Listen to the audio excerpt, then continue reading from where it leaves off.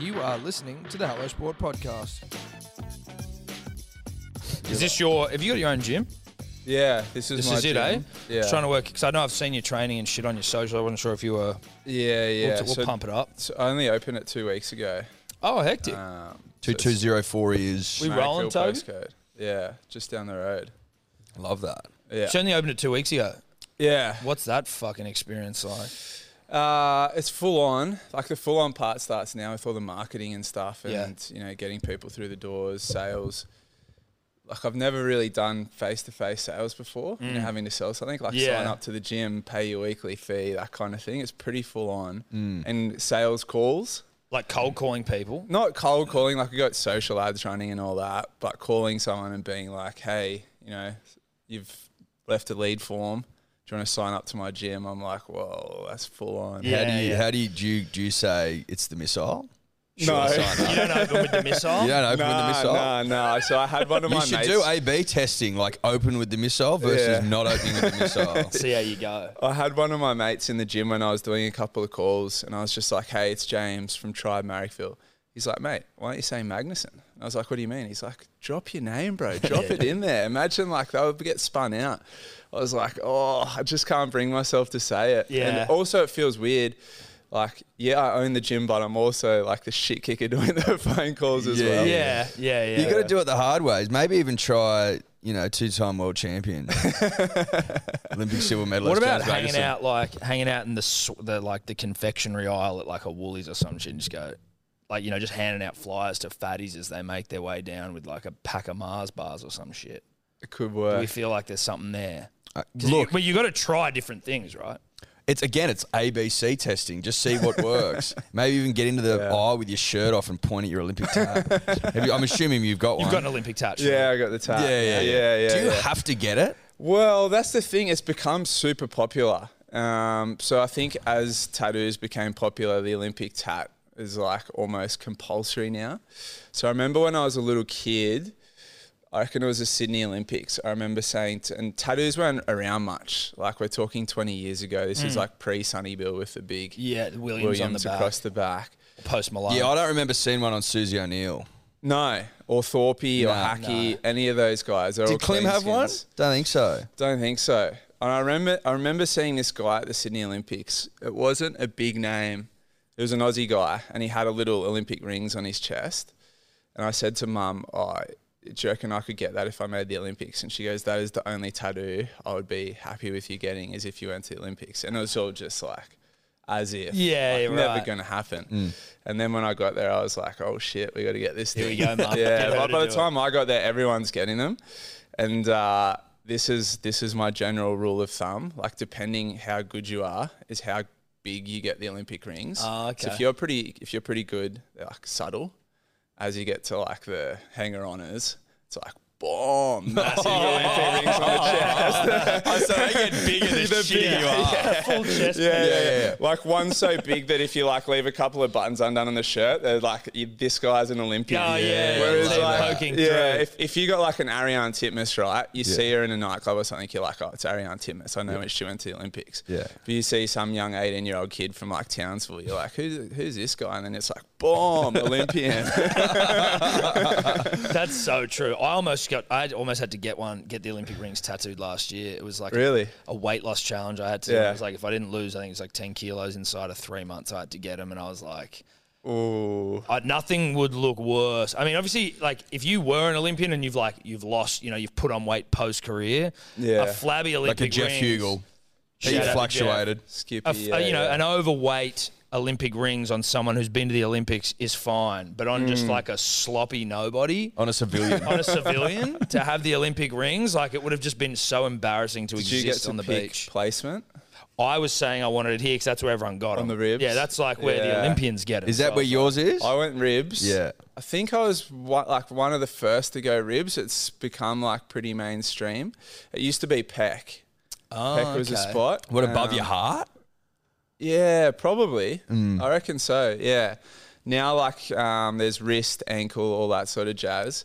But I've seen a couple of the young boys from recent Olympics just go like so large. Oh, go bold. I've even seen a couple go like full massive Olympic rings, and then Citius Altius Fortius. That's the whole. faster, stronger, higher, or something like Yeah, that. yeah. They're like, not only did we go to the Olympics, we know the motto.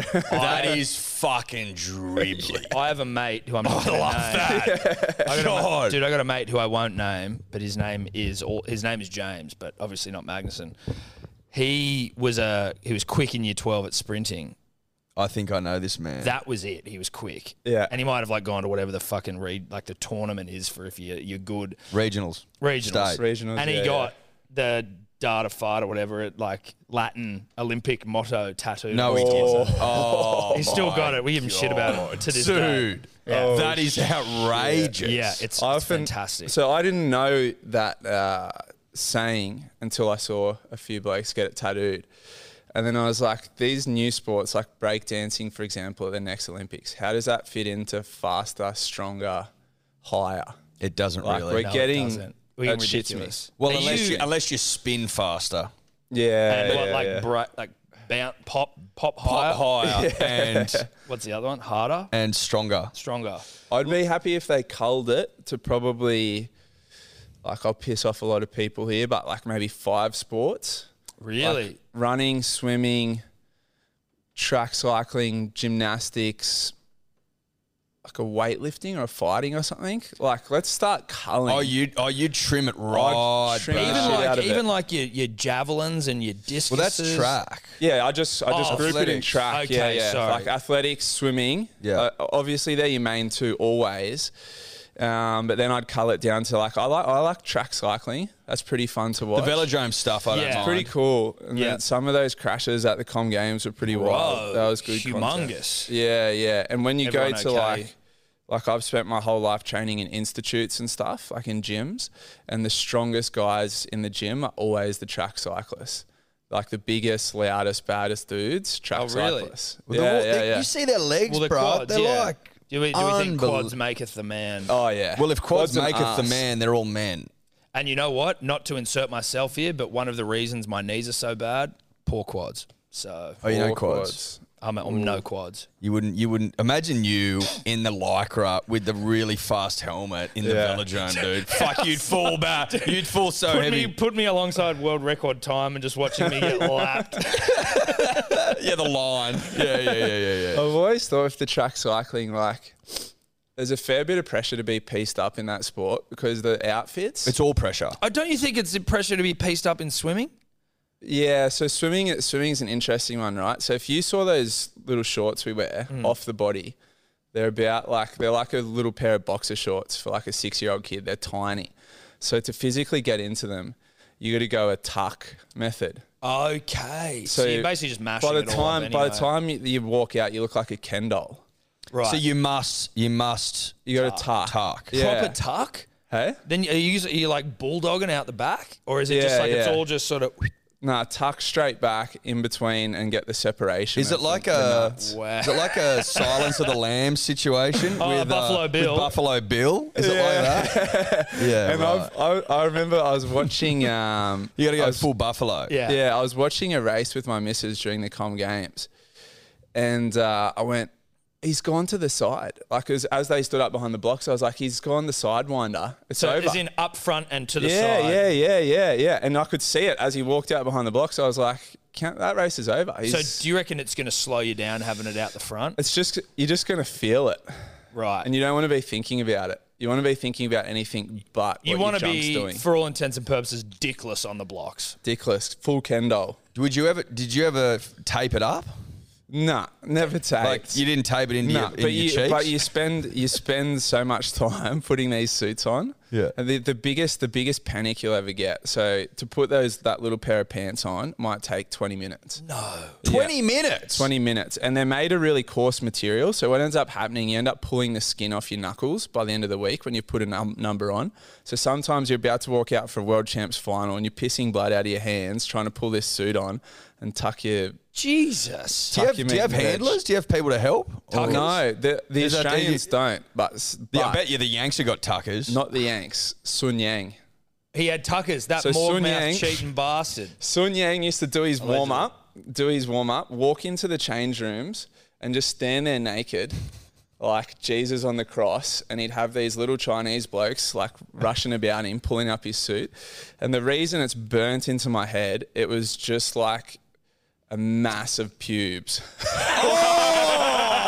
Song Yang. Well, he's like trying to be bred as like the perfect specimen, and you need like no drag. So obviously swimmers like all shaved down everywhere. So his legs shaved down. I don't know. I don't think he even get torso hair. I'm not sure. But then just like boom, massive pubes. Just bushed And up. you could barely see anything for pubes. Like, I don't reckon he's ever even trimmed on with a pair of scissors ever. And it was there. I mean, I don't want you to necessarily put Sun Yang's business in the streets, but it's safe to assume not much. Not much to tuck. Not much doing. Yeah. So like the opposite of Matt Shervington. Yeah, opposite of Shervo, opposite of the lunchbox. You were never. Shervo was retired before your time. Yeah. In the swimming circles, and I don't know if you are at liberty to disclose such things, but who was the Shervo of the pool? Oh, the Shervo of the pool. Yeah. Probably one. Shout out to SEN for having this on. Probably. There's a couple. One like less known one was a bloke that did 200 butterfly called Grant Irvine. So you think like if you're willing to do 200 butterfly on elite level, you're probably pieced up. Like it takes a set of nuts to do that. Why? Because it's so hard. That's the hardest event. Right. 4 laps of butterfly. That's is that like a prerequisite to probably getting a start? Is whip it out? I'd say so. Well, remember Nick Darcy was the 200 butterflyer. Nick Darcy. Like yes. never seen him in the change rooms, but I would imagine based off his behaviour that he's hogged up. Yeah, he did carry himself like a man that was dicked up. Yeah. The other one was my relay teammate James Roberts. Was well renowned for being hogged up. Okay, and he was living and swimming at the AIS, and apparently got about his work down there at the AIS. Really? Yeah. Did he amongst all the sports. Good for him. So he went to the Olympics with you? He went to the Olympics, yeah. So obviously I'm not an Olympian. I don't know if that's going to shock the listener, but I'm not. I do, however, as most listeners will probably agree, we've heard rumours about the Olympics, particularly ones that weren't riddled with COVID. So you were at London and Rio, both pre-COVID, where the rumour is that athletes like to, fuck. Chong.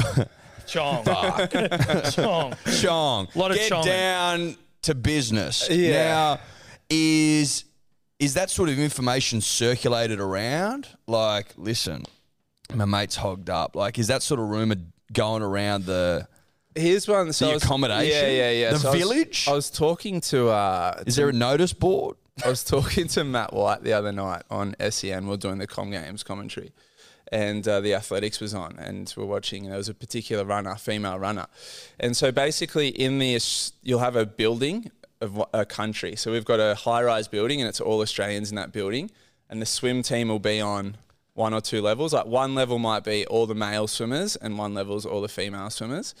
And people will come looking for a scalp in the swim team. So there's a specific runner that was just In the sense that, like, because the swimmers are all kind of like athletic and hot. Is it like people coming to the? Is the swim team like the most? Is a swimmer a big scalp? Is that the big scalp? Yeah, like the most I think, coveted. I think in Australia it's the big scalp. Yeah. They're probably the most well known. Yeah. Get the most media coverage, that kind of thing. So there was a well known female athletics girl that was hanging around the male swim team. An level. Australian athlete? Australian. Yeah. And she was on the search for a medalist, I reckon. She wanted a big scalp. Who doesn't? And by week 2, she settled for a heat swimmer of a medley event. So Well, you take what you can Yeah, get. absolutely. You do. yeah. You start going for the big scalp, and if it gets to week 2 and push comes to shove, Then that medley you just- event will do. That must be one of the great leg ups as a swimmer, to know that you're swimming week 1, you've got week 2 It's good. to get down to business, as it were. Would any of the swimmers like wear the medallion on the job? Ooh, Sure. I haven't heard of it, but surely it would happen. It would, It would have to shock me happen. if it didn't happen. Yeah. Particularly, I guess, with like the thing with the village is like, yeah, there's a bit of chonging going on between countries and stuff like that, but people are competing right up till the end. So for swimmers, we get to go out, like we finish in 7 days. The Olympics goes for 14 or 16 or something. So I remember London, it just turned into like this full bender. It was like 8-9 days. It was like schoolies. Probably one of the best weeks of my life, that second week after the swimming was done. Yeah. And a bunch of Australian sponsors and like different prominent Australians had opened like pop-up nightclubs and stuff like that. That was just like rolling out the red carpet for Aussie athletes. And so that is like the best part of it as a swimmer is like, yep, like all the pressure's like intense up front. And as Australians, we're like, the swim team better fucking perform. Yeah. And then you're like, oh, it's done. Boom, let's go. And the athletics people are just starting to get in their work, and you're like, suck it. Sucked in. Like you got the marathon or something, you're like last day. Yeah. That'd be awful. Or like even all the team events have to play the whole time. And it starts getting like a bit noisy in the village and stuff. And like we're rolling in at 4 a.m. and the runners are like trying to sleep because they've got to get up at 7 to go do their heats and stuff. So it gets a bit scat for those guys towards the end. Does that become an issue? Like, Yeah, do you I get in think trouble it's like- for making too much I noise? think it's like a lot of sports. It's definitely gotten better, but certainly when I first came in, a lot of sports didn't like the swim team because of that reputation. I think because they were also seen as like the rock stars kind of, which is like kind of bullshit. Like it's a pretty chill team once you get to know the people on it.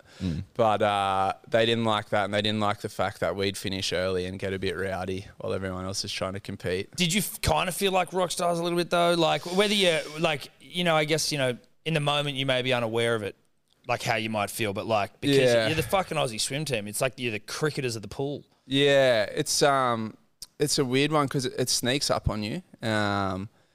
And it's not until you look back on it after your career and you're like, holy shit, that was like a pretty big deal. But when you live it, it's just life, and you come to deal with it. But in hindsight, some of the stuff that I went through throughout my career, and some of the publicity and stuff like that, I'm like, whoa, that got pretty loose there for a while. Yeah, right? it got Like, intense. that would have been an intense period of your life to go. How old are you when all that was it London When where it it was sort popped of off, like the shit was popping off? Yeah, like 20.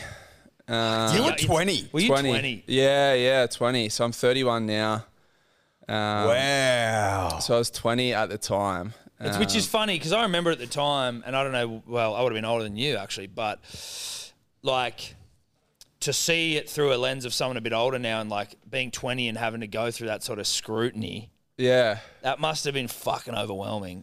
It was pretty overwhelming, like particularly given my background and my upbringing. So like born and raised in Port Macquarie, had a very humble, quiet upbringing and was never touted as the next big thing or anything, and kind of burst onto the scene around 18, won my first world title, just turned 20 and went into that Olympics as the world champ.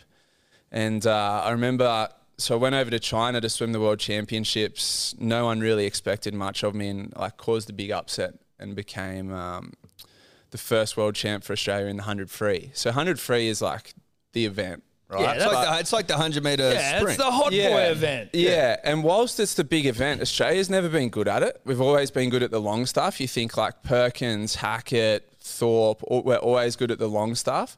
And so suddenly we went, oh shit, we got a guy in the main event, and I think that kind of like snowballed everything a bit.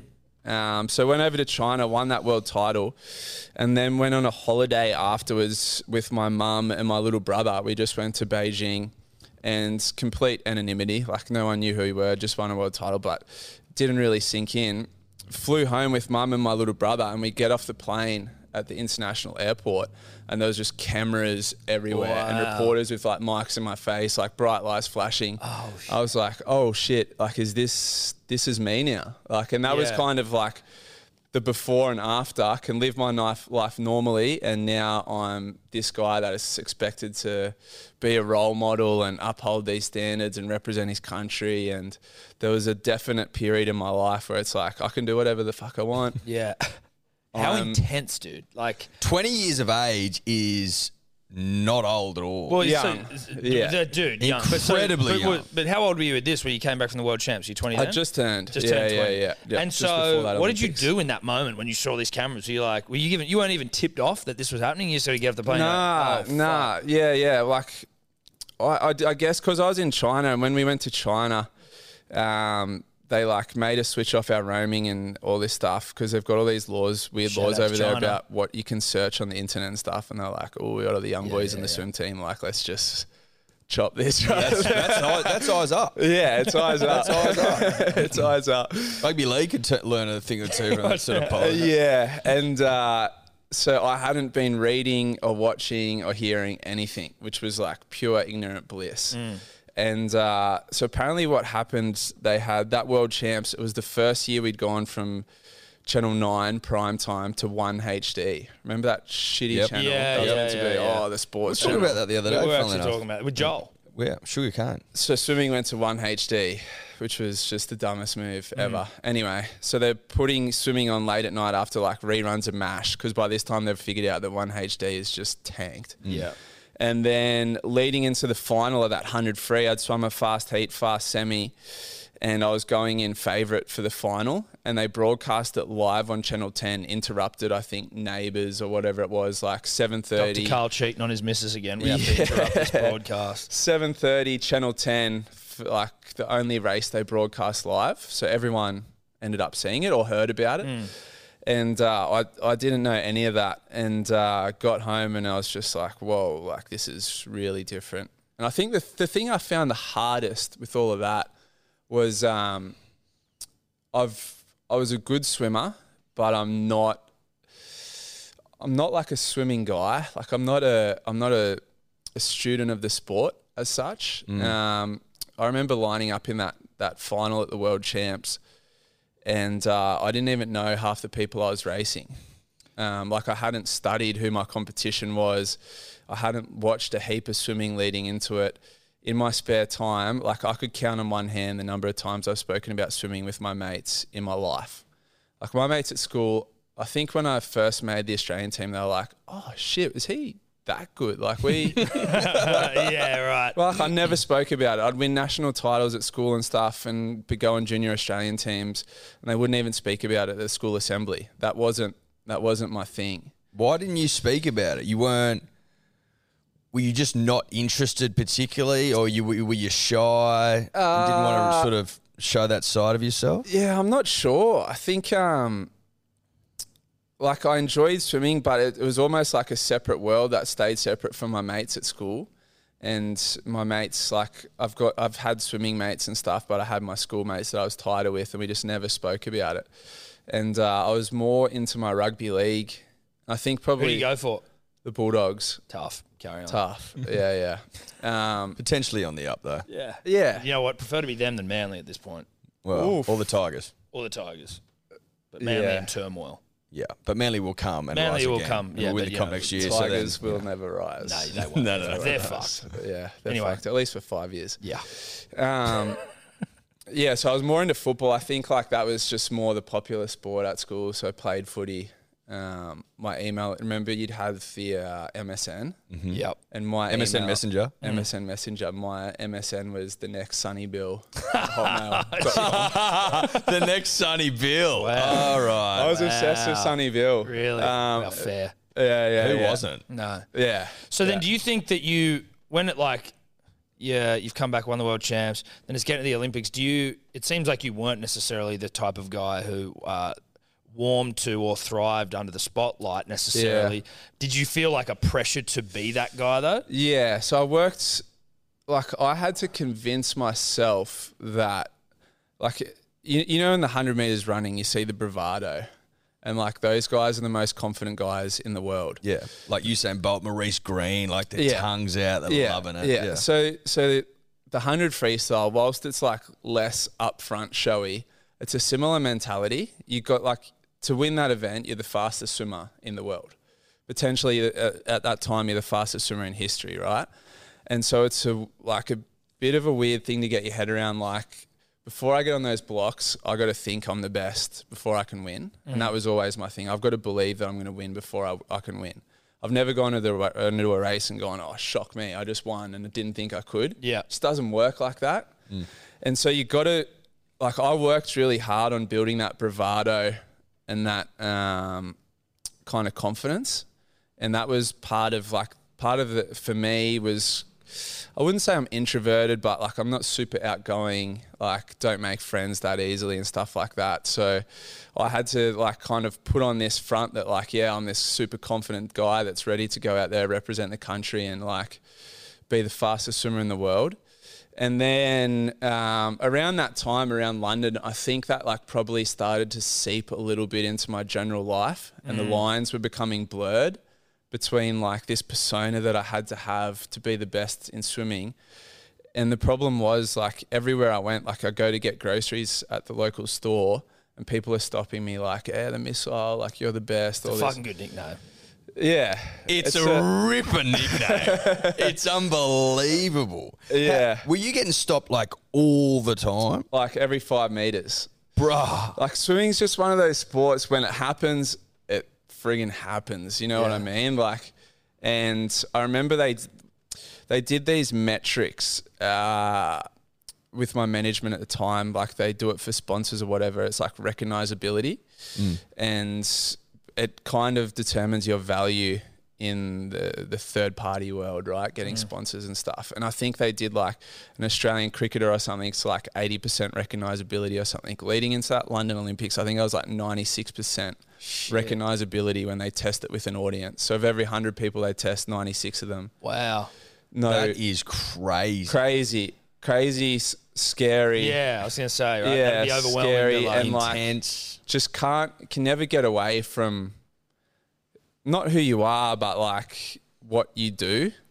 And so for me, who like has never really identified as a swimmer and kind of is very quiet in that sense, to just be constantly like, boom, missile, missile, missile, missile. I'm like, whoa, whoa, whoa, whoa. Like, chill. Yeah. Were you given any tools or advice from your management or from Swimming Australia or from like Australian Olympic Committee on how to deal with any of this? Or you like literally winging it?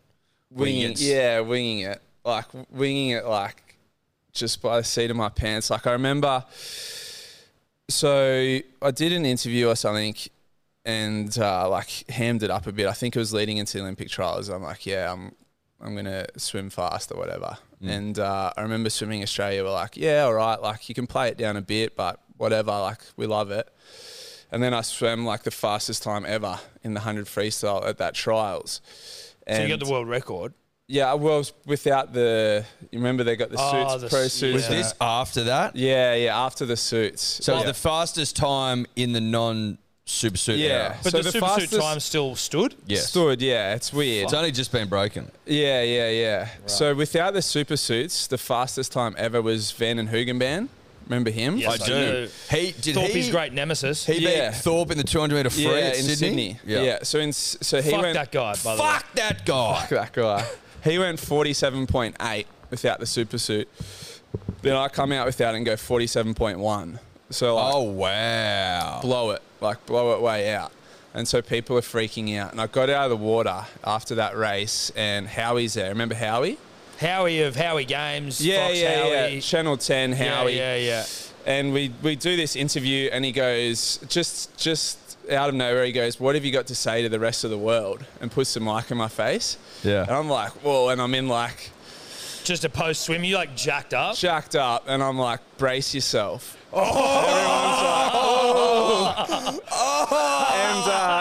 And remember, shit. before this, Swimming Australia said to me like, oh, you know, maybe play it down a bit. After that, they like got massive click-throughs on all these articles. The ratings went right up. Replays of the race went nuts. So Swimming Australia comes to me and go, you know what you did there after that race? They're like, we love it. Like, go for it. Let's ham this thing up. Let's Go hard. Let's go.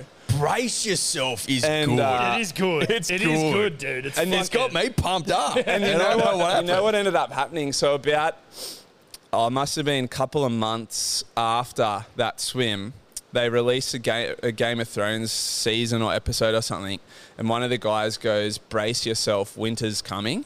Oh, yeah. Or winter's coming, brace yourself, or yourself. something Yeah. like that. And then there was all these memes going around of like, me on Ned Stark's body saying like, brace yourself, the missile's coming and stuff like that. So it's just weird timing, but that moved the needle for swimming. It was probably the first time in a while where they're like, fuck, we got one here. Yeah. And so they started going like, yeah, this is it now. Like, let's push this narrative. So then I started feeling like a little bit of pressure of like, oh shit, I said that before. Like, Now do I have to keep like ramping it up. Yeah, it was just this really awkward spot I found myself in, and like I never felt comfortable in it.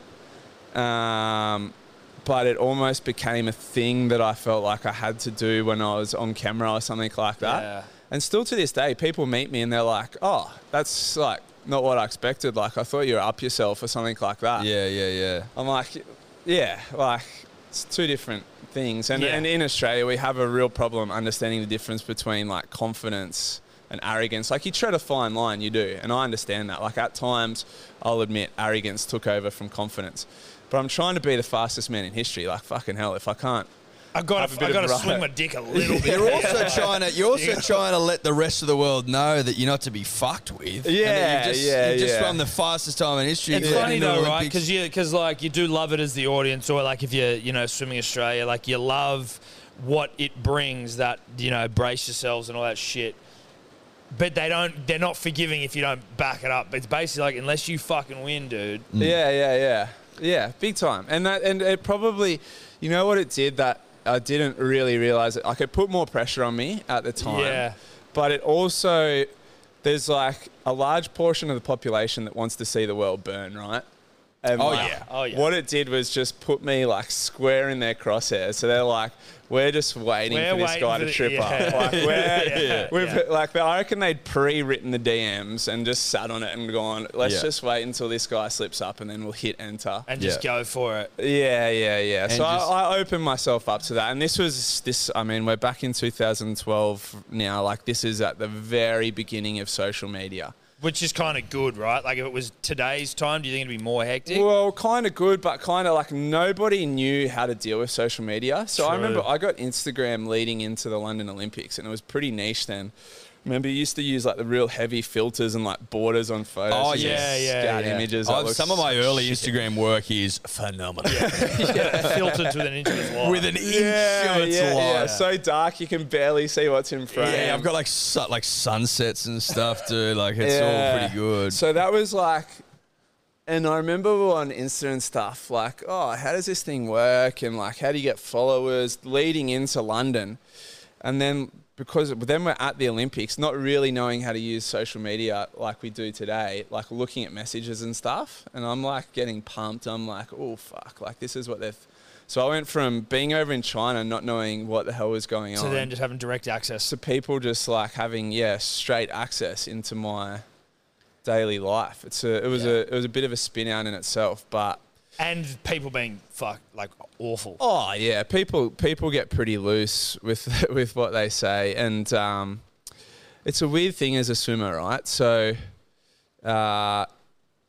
because we get the swim team, not the individual swimmers, the swim team gets money off the government. Not much, a nominal amount. It might be like flights to get to the Olympics or something like that. Yeah. But people go, that's my taxpayer dollar, therefore I own you. Oh, God. It's a long bow, bro. It's a long bow. Mate, and the amount of tax I've paid over the years, trust me, bro. Yeah. It's more than paid for my own way. Anyway, I've had people come up to me in nightclubs being like, put that fucking drink down. It's my taxpayer money paying for you to go to the Olympics. Serious? Why aren't you training? Like, I've had my God. multiple People sprays so like that. People saying like, it's stupid. my taxpayer money that funds your career. What do you say to that? You're like, What can you say? Well, Yeah. what can you say, right? What can you say? That like, level if of someone's that stupidity is- delusional to think that they're paying for my career and that I should be training at 12 a.m. on a Saturday night, it's like, mate, where do I go from there? Like, seriously. Yeah. So they're the type of people that you get just going you. And it's probably slightly different to rugby league where you're getting pumped from like opposition supporters or something. Which is, it is what it is, right? Yes, it's kind of par for the course. But when people are pumping you from your own country who you're representing and saying that like basically they own you and like therefore they should get a say over your career and like this is how they feel about your performances, it probably hits like a little closer to home. Yeah. maybe more like a what's his name? Jackson Paulo from the weekend, right? How people were pumping him like his own supporters. Yeah. When it comes from within, it hurts a little bit more because it feels like you're being betrayed a little bit. Yeah. Does that cross your mind when you're trying to motivate you for a race? Like, let's use the Olympics as an example where you're representing your nation. Like, does that sort of leak into your mind where you're maybe trying to pump yourself up to represent the country, but then also you're aware that there's a percentage of the country that have it in for you? It's weird, right? The first time you represent Australia, like you get the gold cap and you got the green swimmers. I remember the first time I represented Australia was it was the same year as the Com Games. So it was a Pan Pacific Championships first. Doesn't mean shit these days, but back in the days used to be a thing. Yeah, Pan Pacs, Kuala Pan Lumpur. Pacs. Yeah, Pan Pacs. I remember Pan Pacs as the sort of like Pan Pacs. I don't even know if they do it anymore. I don't even know if they do, They but I might remember have. the Pan Pacs in Kuala Lumpur was like They're just that was even- like Thorpe's on. like the name Yeah. Pan Pacs reminds me It's of a cool being young. name. Yeah, it sounds It cool. reminds me of Thorpe, and you're Yeah. like a young. Just reminds me of being Not- young. yeah. I'm just like, oh, Pan Pacs. Yeah, I don't know what the fuck that is. I honestly don't know if they still do it, but this was my first team and it was a big deal. And you get your gold cap. And I remember sitting in the marshalling area before I go out for my first race and I'm sort of spinning my cap around. And that's when you look at the cap and you're like, I'm not swimming for myself anymore. Now I'm representing Australia. And it has like this, gives you this boost. And I remember my first race, I was like, yeah, doing it for Australia. Like, let's go. But then at that time, I was just a shit kicker. Like, no one expected anything of me. And so representing my country didn't really mean anything. But when you got 20 million people expecting you to win gold, then it's no longer, it's not like it spurs me on. It's like, whoa, shit. Like, Yeah. Wigs you out. Yeah, it wigs you out. And particularly going into that London Olympics, it just panned out the way that we weren't expected to win many golds. I was the only guy leading into that Olympics that had won a gold at the World Championships, the only swimmer at all on the whole team. So we'd gone from like this star-studded team early 2000s to, all right, now all our hopes and dreams are in one guy, but we still have these really high hopes and dreams because we're Australia and we're good at swimming. Yeah. Who do we focus everything in on? And like, it was a blessing and a curse, right? Like, how many people get to say they had that moment in their lives? Like, Yeah, I look yeah. back on it and it's fucking wild, like wild, beyond your dreams. But it also was wild in that the pressure and the intensity and the scrutiny that I copped afterwards was equally outrageous. But What can you do? what can you do? You're there. You're So living it. you said like the week after was one of the funnest times. Yeah. Did you not? When did the blowback start? Oh, the blowback started straight away on pool deck. So On pool deck. on pool deck. Yeah, So yeah. set the scene. You've just finished second by a split second. Yeah. If memory serves. Yeah. 1/100th of a a second. bee's dick A bee's dick. A in bee's the old dick. metric. But to me, the time that I lost by or that I got silver by has never really been a factor because it's like you live and die by the sword. I've won races by that. I lose races Yeah. by that. For me, I was just like I didn't get the result I wanted. And obviously like shattered, like completely shattered and completely shattered, but also like 100 freestyles that event. So it's the same time frame as 400 meters running. So remember when you ran a 400, what you feel like at the end? It's Hell. like full exhaustion. Yep. Nothing left. Like head spinning. You're so cool. I used to boot after them. Yeah. So it's the exact same energy system. So you get out of the pool and you got nothing left. You're at your most vulnerable point you'll ever be at. And I remember I walked along the pool deck. I think it was Gian Rooney interviewed me. I can't even remember what was said there. And it probably wasn't the best. But then you walk off pool deck and you walk into what's called a mix zone, which is like a zigzagging, probably 200-meter walk of the world media. Just going, 200 meters. yeah, and London was big because London media is big, right? And it's a hub. Every media outlet in the world's got a headquarters in London. And so you walk in, it's just So this is how long after you finish the race? Like 30 seconds, a minute. Whoa, Yeah. dude. And Like so you it's don't even full get a on. second to catch You're your still in your thoughts. swimmers, you're still puffing, you haven't had a chance to like absorb anything. And I'm like, right, I'm not going to speak to like any of the world media except Australia because that's kind of what we're told to do. And we've got a media manager that comes in and he leads me through past the Americans or whatever, the British, blah, blah, blah. And then there's just a mass of Australian media there. So all the media that had been sent to the Olympics for whatever sport had come on this night, right? This was the night. And so they're there and their pens are sharpened. And I walk up to the media and I'm talking like, think of all your big name rugby league journos right now that you see on TV, that you hear from regularly. They're all there front and centre. Really? All of the current rugby league journos. Danny Widler, Kenty, Buzz. All of them. Reedy. All of them. And they know jack shit about swimming. But you know what they're like. Boy, Missile, why are you such a fucking loser, mate? What's going on? Yeah, you know what they're like. And the first question I get, how does it feel to have just let down your country? Oh! No. From one of, if not probably the most prominent rugby league writers right now. No. Wow. Can you say who it is or not? Can And you guess? I'll tell you off air. But yeah, you can have your guesses. And I'm just like, I'm trying to absorb what's just happened in my own head, the fact that I haven't won the race that I wanted to win. Did I feel like up until then I'd let down my country, or had I even had time to think about that? Probably not. But I remember just my heart just going like, Dude, what a dagger to put in. Dude, that is so brutal. Yeah. That's beyond. There's like such a departure from compassion to ask that question of someone who's like... Yeah. And I spoke about it the other week on SEN. We're doing the crunch time after the Paul Green thing. And so often, and now I'm in the media world a little bit, I hear so often now from journos, they're like, oh, well, I had to ask that, you know. And sometimes it's like, you didn't. Did you? No. Like, did you have to go that angle? Yeah. Like, there's so many angles in any given interview. You also still got silver. Yeah. Like, Which is a big deal. Yes. Yeah. Silver's a massive deal. You lost by a bee's dick. We've been over it. Maybe, like, you know, that is so how are you feeling? Are you disappointed? You know? Yeah. How are you How feeling? are you feeling? Yeah. As opposed to you let down And the nation. even- Because I give you the hot tip. You didn't. You know what I mean? It's not like the whole nation's Yeah, gone, yeah. oh my God, what's he done? Yeah. Because Cancel Christmas. on the flip side, like, if you want to spin it a different way, there's plenty of silver medalists that we just can't get enough of.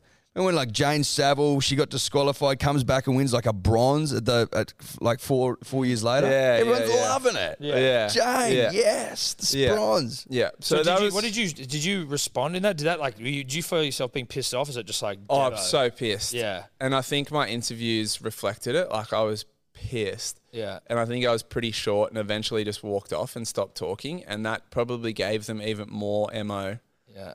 than if I had have just like straight batted it. And I remember like I spoke to my manager after it and I was like, I'll never speak to that guy again for the rest of my life. And have you? I've spoken to him of recent because we've crossed paths. I wouldn't say we buried the hatchet. I don't even know if he remembers what he said. I don't reckon he does because he says some pretty scat stuff on a regular basis. I'm getting some ideas of who it might be. But I no longer hold ill feeling, put it that way. I thought I could hold a grudge for life, but I can't. And sometimes now I just kind of laugh at the sensationalism of some of the stuff he says and can take it for what it is. Did you have to work through that shit? How long did that take to work through like all of that? Oh, To a point where man. you go like, I don't hold a grudge anymore. Yeah, Like, I did it take a think while? so for me, so the fallout for London and then the stuff that came after London. So straight off the back of London was Still Knox Gate, and that was Still just Knox like, 6. Boom.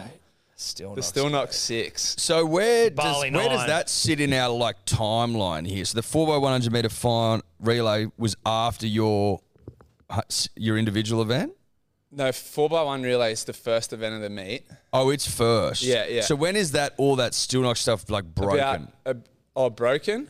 Like, when's it comes out? So the Olympics are in about August. The Still Knox stuff comes out in about January. So it takes a few months for that to leak out. Okay. Oh, Yeah, it comes so- out like quite a lot. Quite a while after. So the Still Knox incident actually occurs probably 3, maybe 4 weeks before the Olympics. Oh, really? Before they the made Olympics. out like it was the night before. So we go to a training camp in Manchester and they basically say you can go to the pool, to the hotel and back to the pool, and that is your life for the next 3-4 weeks leading into the Olympics. And you're not allowed out to, go shopping or do like anything social. Like this is our training camp. It's real serious. And it's a bit of a wig out. It's like I'm trying to be this normal person, not thinking about the fact I've got the biggest race of my life coming up. But you're just like, anyway, a couple of the older boys sit down, a couple of us younger boys, and go, oi, listen, this is the go. In starting back in like the Sydney Olympics or something like this, the boys on the swim team, particularly the men's 4x100 freestyle relay, have bonded by having a night on the Stilnox. And I'm like, what on earth is Stilnox? Never heard of this in my life. They're like, mate, you take a couple of Stilnox, you stay awake, and things get weird. And I'm like, this is how it's done, mate. Yeah. And the reason being that it's Stilnox is no hangover, no effect on training, play on the next day, go to training, swim, and nobody knows any different. So I'm like, this is only my second year on the team. And I'm like, oh, the older guys are accepting me in here. Like they've asked me to come and do Stilnox with them. Like it's such a funny like. This is like they've asked me to come and do Stilnox. Yeah. So I'm like starry-eyed. I'm like, I'm in. Yeah. Like I'm one of the boys. Even though I was like the poster boy of the whole team, it's just part of being a young guy, right? You're always searching for acceptance and trying to belong. And I'm like, oh, this is my moment. Like I belong in the team now because the older boys have asked me to come and take Stilnox. So we go and they lock us in this room and we take Stilnox and it gets a bit weird, but not that weird. Like a bit of wrestling, few prank calls. It could have got way worse. Yeah, and this is a story that's never actually got out there, but it's pretty funny. So I'll give you the exclusive. It could have got way worse. So we're in one of the other boys' rooms, and one of the boys goes, "Oi, let's go out. Let's go clubbing." And we're like, "Yeah, let's do it." So the guy whose room we're in, we go through his luggage and we get like fully dressed up, and we're like, "Yeah, we're going clubbing." And then at one point, someone goes, No, that's a bad idea. And then everyone must have forgotten about it. I woke up the next day in that other guy's clothes, so we were ready to go. If we hit the nightclubs in Manchester, full to the brim on Stilnox, then it could have got real hairy. Yeah. So in the grand scheme of things, you think about it, it was six guys locked in a room. I was in bed that night by, I assume, around midnight. Woke up the next day, trained. And I was like, yep, that was mad. I'm one of the boys now. They've basically initiated me into the team. Probably so never a beat up. Yeah, never hear about it again, right? So I get back to Australia after the Olympics and I'm getting pumped for not winning gold. Like absolutely pumped. I'm like, whoa, this is hectic. Do you have to like stay inside your house? Yeah, there was a point there where I was feeling like really self-conscious and I was like, I don't feel very comfortable going outside because like I know people are judging me, and it was just on all like the sketchy like shows and stuff, like A Current Affair doing stories and just like, you know, I remember 60 Minutes did a story saying like, you know, the pin-up boy who gets all the stuff and sponsors. And I had a lot of sponsors and stuff at the time. So the rhetoric started being like, you know, Magnussen gets all this money and doesn't win gold. And then they started going, our Paralympians win 5 gold, but so now Magnussen gets all the money. Disabled people's hands. Just whatever story they could make. I remember they did like a Gruen transfer. Oh, imagine sponsoring like Magnussen and spending all that money. Like just everyone was taking pot shots because it was the easy shot to take at the time, right? Jeez, it got grubby. It got grubby, and I was quite self-conscious about like, how could you not be? You know how 20-year-old guys are still trying to figure out who they are? And I'm like, whoa, I'm having this really public kind of, not downfall, but backlash. It was pretty heavy. And I remember going home for Christmas back up to Port Macquarie, and I was like, things are starting to simmer. Like people are starting to chill out, and people are like stopping. Like people, if I went to a nightclub or a bar or something, forget about it. Like I was cooked. I was just getting hassled so badly. Really? What were people saying? Just basically like, I don't know, you suck or you're a loser, or people trying to fight me. Good Lord. Just, it was getting like real bad. So intense, bro. So intense, yeah. And I didn't know how to handle it. I didn't know, and I found it really hard. Like people coming up and trying to fight me in clubs and stuff, and I found it really hard to just walk away, or like that wasn't really how I'd been taught to handle yourself. Like, Yeah. I was taught not to back down to a challenge type thing, and then I've got guys full to the brim coming up to me in nightclubs, half my size, telling me what they thought and saying they were going to smash me and stuff. I was like, whoa, it's like Yeah. so much to handle. Anyway, I go home for Christmas and I'm like, yeah, I've like sailed the course, I've roughed it out and I'm good. And then I go to this training camp in Caloundra, and at the time, me and the other boys in the squad were pretty into PlayStation. We were playing Call of Duty Black Ops at the time, online, training in the morning, pumping COD, training at night. We train that morning, we're pumping COD, and my manager rings me and he's like, mate, I don't know what it is, but there's a massive story about to break about you. Can you tell me what you've done? And I'm like, what? There's a massive story. He's like, mate, I don't know what it is. I've just had a tip off from a journalist. This is going to be the biggest news story in the country. And I'm like, whoa. And he's like, what have you done? And I'm like, shit. And I'm like thinking back over my nights out. I'm like, I was like, I do not know. Like, I cannot pinpoint it. And he's like, mate, I'm warning you now, like, saddle up, something big is coming. Oh my And I'm like, God. oh shit. And I'm up in Caloundra, so I'm away from my support network. Like, my manager's back here, got no family or anything with me. And we go and train that afternoon. And as we're swimming, all these massive vans start pulling up outside the pool with the massive towers on them that shows live broadcast. And I'm like, oh God, like, And what? you still don't even know. I don't know that it's a Stillnox thing, because in my head it's nothing. Yeah. Like, I've kind of put that to the side the next day and never thought about it again. And I don't know what it is. And by the time we finish training, they've obviously come from Brisbane, Gold Coast, everywhere up to the Sunshine Coast. There's just media everywhere, just standing outside the pool. And I remember my coach like hustling me through this scrum of media to get to the car, like those feral reporters that chase you along to the car, like sticking the mic in your face. Yeah. And they start saying, like, Stillnox, like, you know, you disrupted the team. Did you do this? Did you do that? And I'm like trying to like kind of understand what's happening, but at the same time, like, get the hell out of there. Yeah. And we drive back to the hotel and my manager rings me. He's like, mate, you're going to have to come back to Sydney. Like, we got to deal with this. And I'm like, what? And he's like, you got to tell me everything. Like, what did you guys do? Like, they're saying basically you disrupted the whole Australian swim team, all this stuff. And I'm like, what? Like, I don't. And then they're going, you're out drinking on Stillnox, Red Bull, didn't care about your results, partying before the Olympics. God. Jesus I'm like, Christ. man, this is not what happened at all.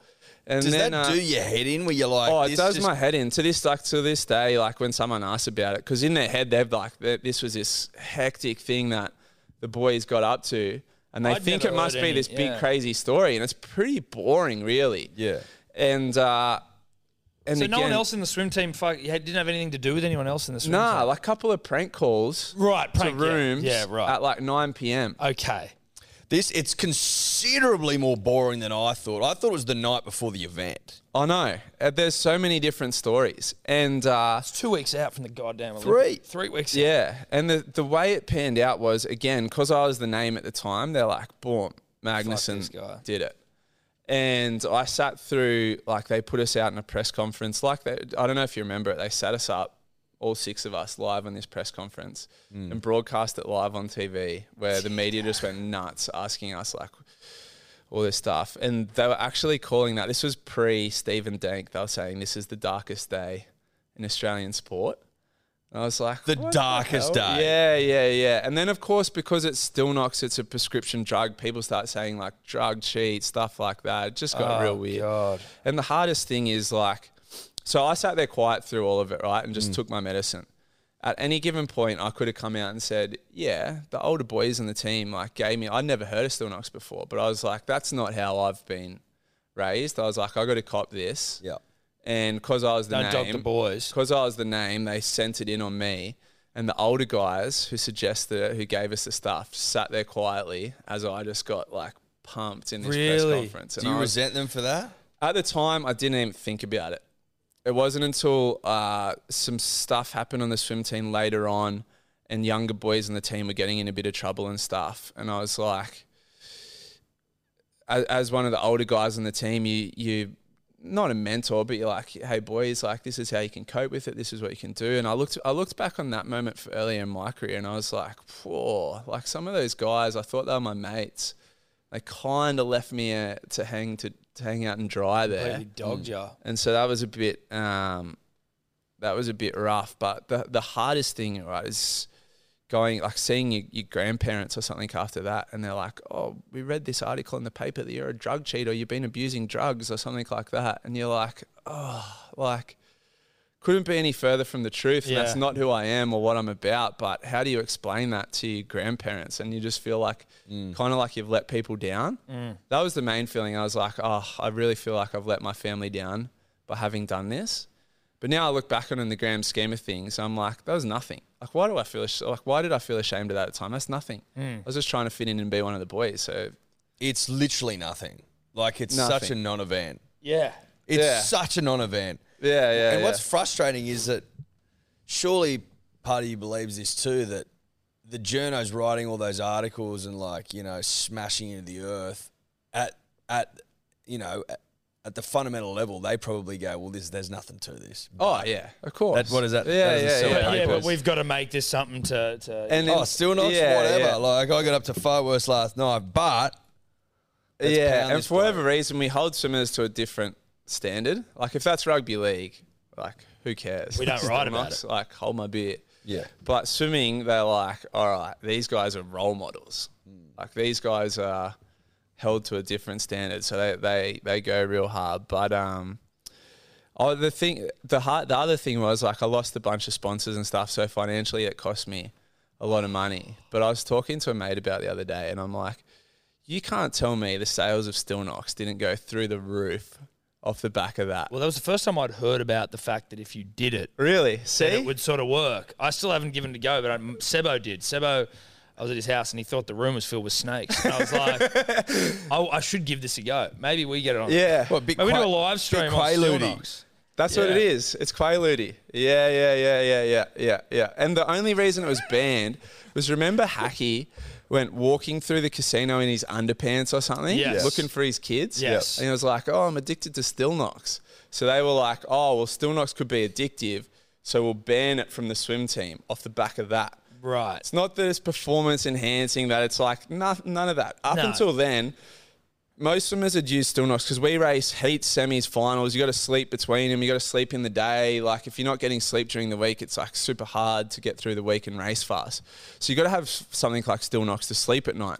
You race at like 9 p.m. at night. You caffeine up. You're off your head after you race. You're all up. Then you're like, I got to sleep because I got to heat the next morning. So you got to take something like Still Knox. So swimmers had always used Still Knox, not just for like the recreational purposes.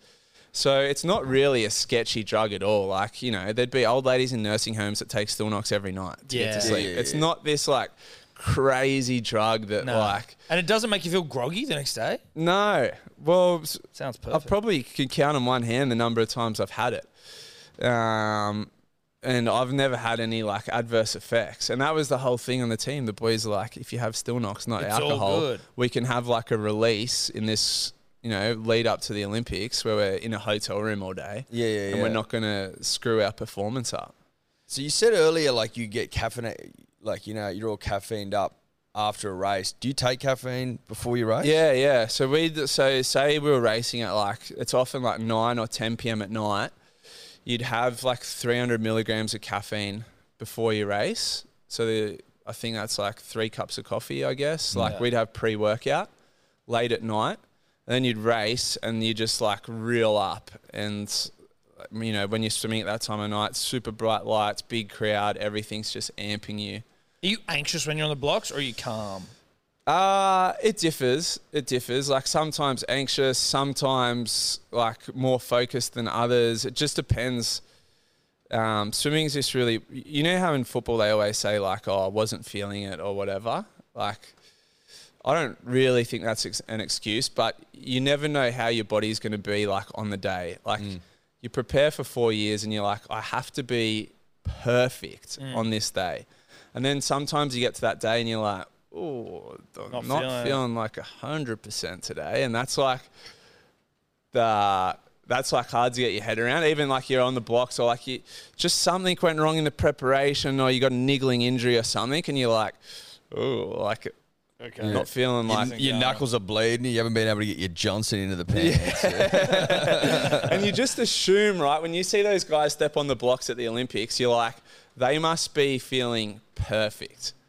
But you assume like all your preparation stuff, even a world champs or Com Games, you're like, everything prepares you for that one race a year or every couple of years to be feeling perfect when you step up on that block.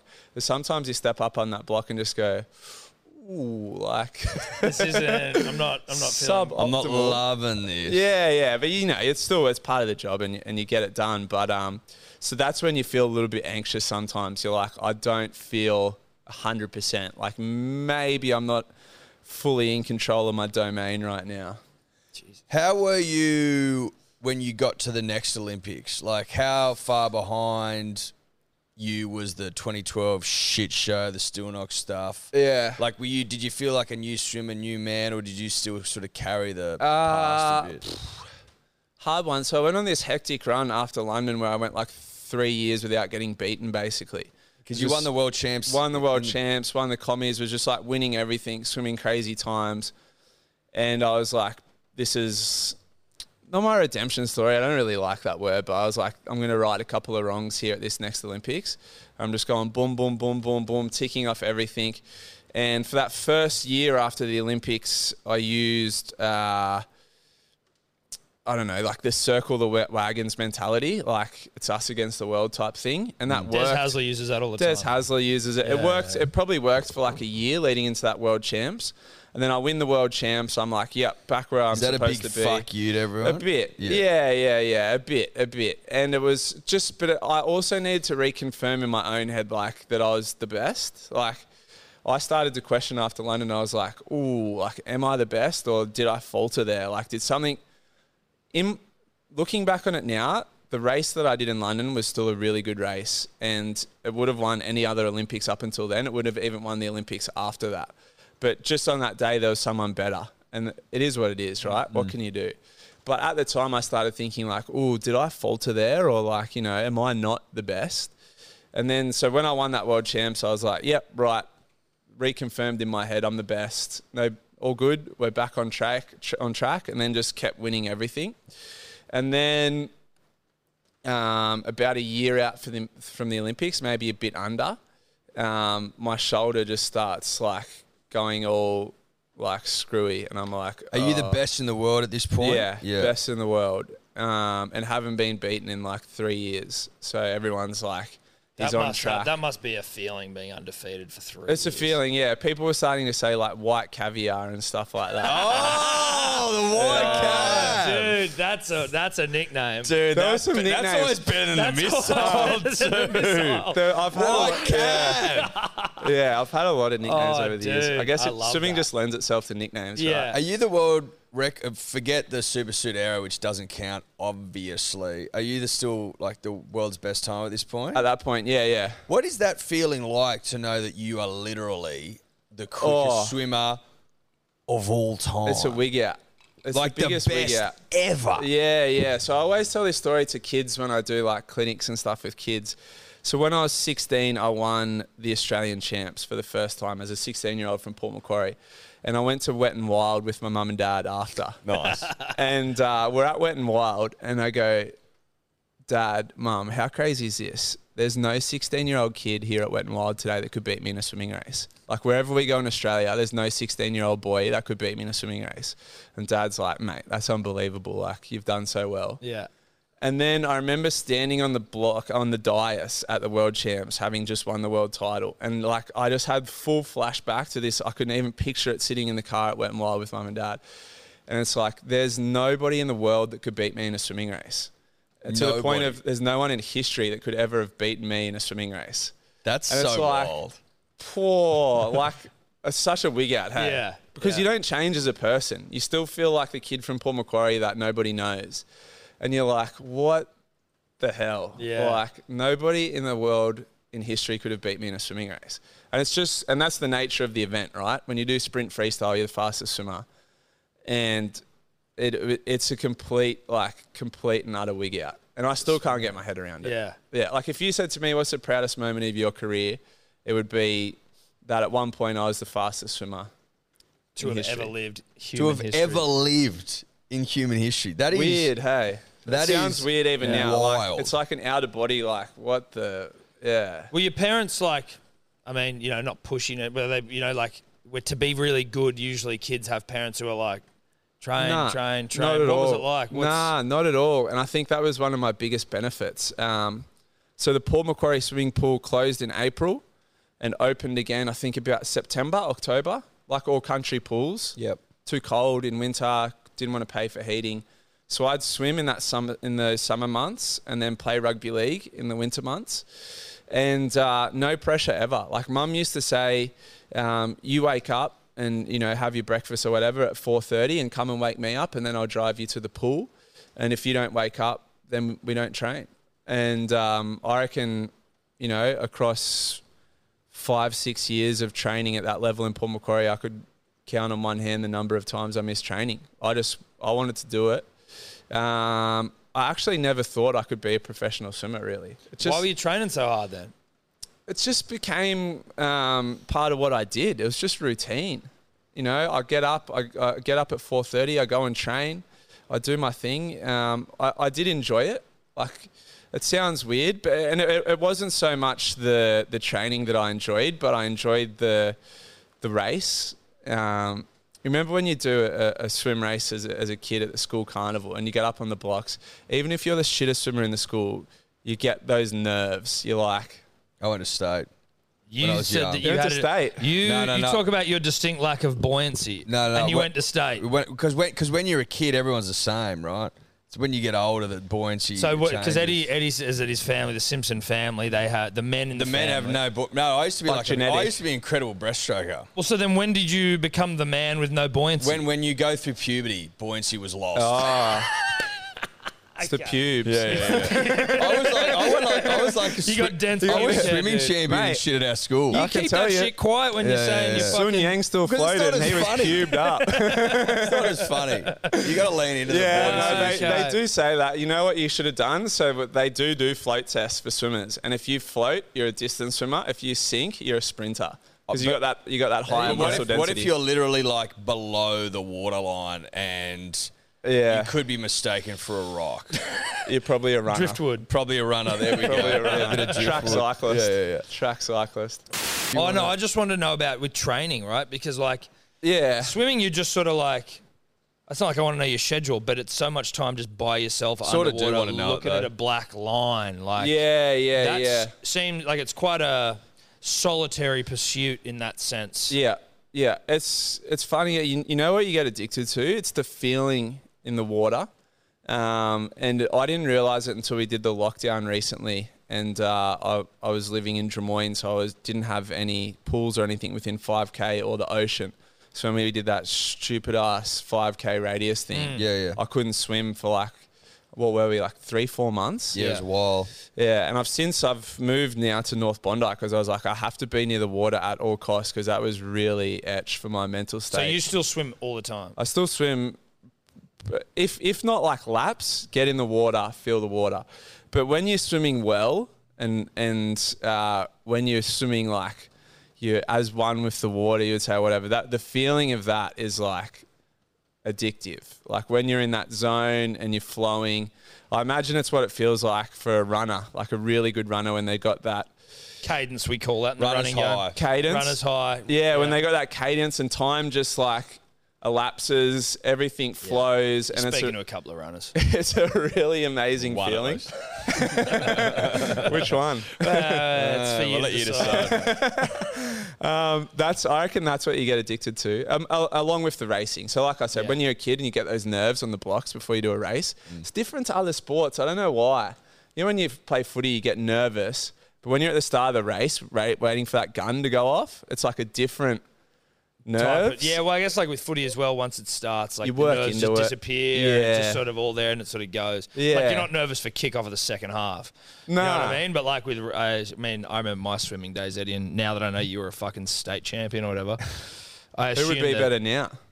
I'd Bro, we did training with Bronte Blue. He's not an ad, but check him out on Instagram. Yeah. He trains us and he's helping us for the marathon. Yeah. And as punishment, because I ate pizza 6 days in a row, he made us swim. You know Clavelli? Yeah. We had to swim like halfway out to the center of Clavelli and back, and it was sort of choppy. And I almost thought From he the was beach dead. or from the... from just like from the wall. It was like 15, that's not very 20 far. That's not that far, dude. It's not that far. No, it's a far. And we had to jump in and swim out and back 6 times. Yeah. And I had to like constantly look back to check that Eddie was still with us because he was like, Because there was a chance Was I'd there swell? slip below the fucking. yeah, but there like was swell. It was fine, swell. dude. It was fine. There was swell for this country boy. It was yeah. too much swell for me, He bro. was struggling. All so freestyle, bad. or did you resort to breaststroke? Within half a lap. Dude, I Within go back to what I was good at, breaststroke, 100%. Yeah. 100%. dude, We in the swimming world, we call breaststrokers people that hang around swimmers. yeah. That's That's exactly what he is. It's frowned upon. they're like the Magoos of the swimming world. Yeah. I believe that. It's a weird stroke to do, dude. Yeah. It's not cool looking. Well, let's say you break the world record for breaststroke. Like, what's your thing then? Like, I was the fastest to doggy frog, paddle frog ever. swim through. Yeah, a water. it's not Shout out it's to not Zach too far. Stubblety Up. Cook. Probably the only weirder things doing backstroke, right? Like, what other sport do you swim backwards? Yeah, looking exactly. at the No ceiling one's you hold? sprinting backwards. I look, if you're looking to cull a couple of Olympic events, I think breaststroke and backstroke are on the chopping block. Yeah. in I a big think so. way. In a big way. Probably it's medley as well. It's Medley's just- a bit weird. Yeah, like I'm not really good at any of the strokes. Whack them all together, I'm all right. It was just an excuse for Phelps to win more gold, really. Yeah. In what? Did he win in backstroke? He won the medals. No, he went in Oh, medleys. in medley. Sorry, Yeah. gotcha. Yeah, he won medleys. Tell me the thinking behind getting up as early as possible to train for swimming. Like, surely you can get to the pool at 7:30. Yeah, I know. Why do you have to get there at 3:34? Yeah, it's dumb. I think it's all about like commitment, dedication, all those kind of like swimming's old school, real old school. Right. Like you see the rugby league coaches that are old school, like your Wayne Bennett's, I guess a bit like your Des Haslers. They're like ingrained in swimming. Like that's the Right. norm in swimming. Like we got to be old school. I was telling this story today actually with Fossey on radio. So there's this story about Laurie Lawrence. You remember the Kids Alive do the Laurie Lawrence. So he's coached Duncan Armstrong back in the day when he won that 200 freestyle at the Olympics. This is real swimming history shit. Yes. And Laurie Lawrence is coaching this group of swimmers. And one of the guys goes, I'm done. Like, I'm in too much pain. I couldn't possibly continue. Like, this is just too painful. Laurie Lawrence walks over to a brick wall and rubs his knuckles up and down the brick wall until they're bleeding and comes back and goes, that's what pain looks like. Now keep swimming. That's Laurie Lawrence. Laurie Lawrence. Jeez, he's a little bit darker than the Kids Alive Do the 5 version. That's lucky he didn't do that. The Kids Alive do the 5, bro. Holy shit. Wow. Yeah, probably wouldn't have resonated with the toddlers. No. way, bro. But yeah, That is old school. swimming is old school. Like they expect you to be like regimented, like hardcore, up early, like super dedicated to the sport. And look, after swimming, you're like, you try and assimilate into the real world, and you're like, oh shit, like people aren't that zoned in general life. But as a swimmer, you're like so much tunnel vision. You Yeah. don't know what the world's about. Is that well, we can get back to Rhea, but like, is that a weird transition then when you did retire? To try and be like, transitioning was really tough from swimming. I think swimming, and again, it was probably a product of my career and stuff, but I was surrounded by people when I swam that was like, when you retire, we'll do this for you, we'll do that, you'll get a job here, you'll be the face of this, face of that.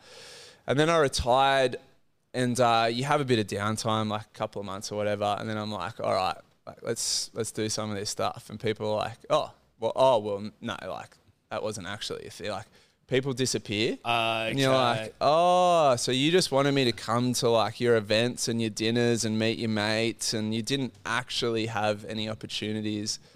tire kickers. Yeah. And you, I think you get a lot of that in individual sports, and you don't have a club there to support you. There is no, head of well-being at the football club who sort of eases you into retirement or gives you opportunities for further work or study. It's just like boom, all right, today I don't have to get up at 4:30. What does the rest of my life look like? And it's like pretty jarring. Yeah. Well, so what do you do then after that initial period where people have all dogged you? Yeah, mine was weird. Like I hit up a lot of these people and they all went missing, to the point where I actually did a 6-week internship at a company who said they were going to have this opportunity for me. They're like, yep, come in, do this 6-week internship. We'll have a job for you at the end of it. The internship's unpaid, but, you know, come in, get used to coming into the city, wearing a suit, doing your thing. I was like, yep, sweet. Like I could do a corporate job. You know, how hard could that be? Mr. Wong's So, yeah, there's a few Mr. Wongs. So I suit up every day and they roll me out at a couple of lunches like, you know, oh, we got the missile here. Can you just... bit of a motivational chat at lunch for the staff. Yeah, all right. Oh, we got this big deal we're doing. We'll bring you along to it. Just sit in on it. Don't need to say anything. Just sit in. And so they'll roll me out. Can you wear your fucking swim cap? Did you have your medals on? They were just rolling me out at a few things.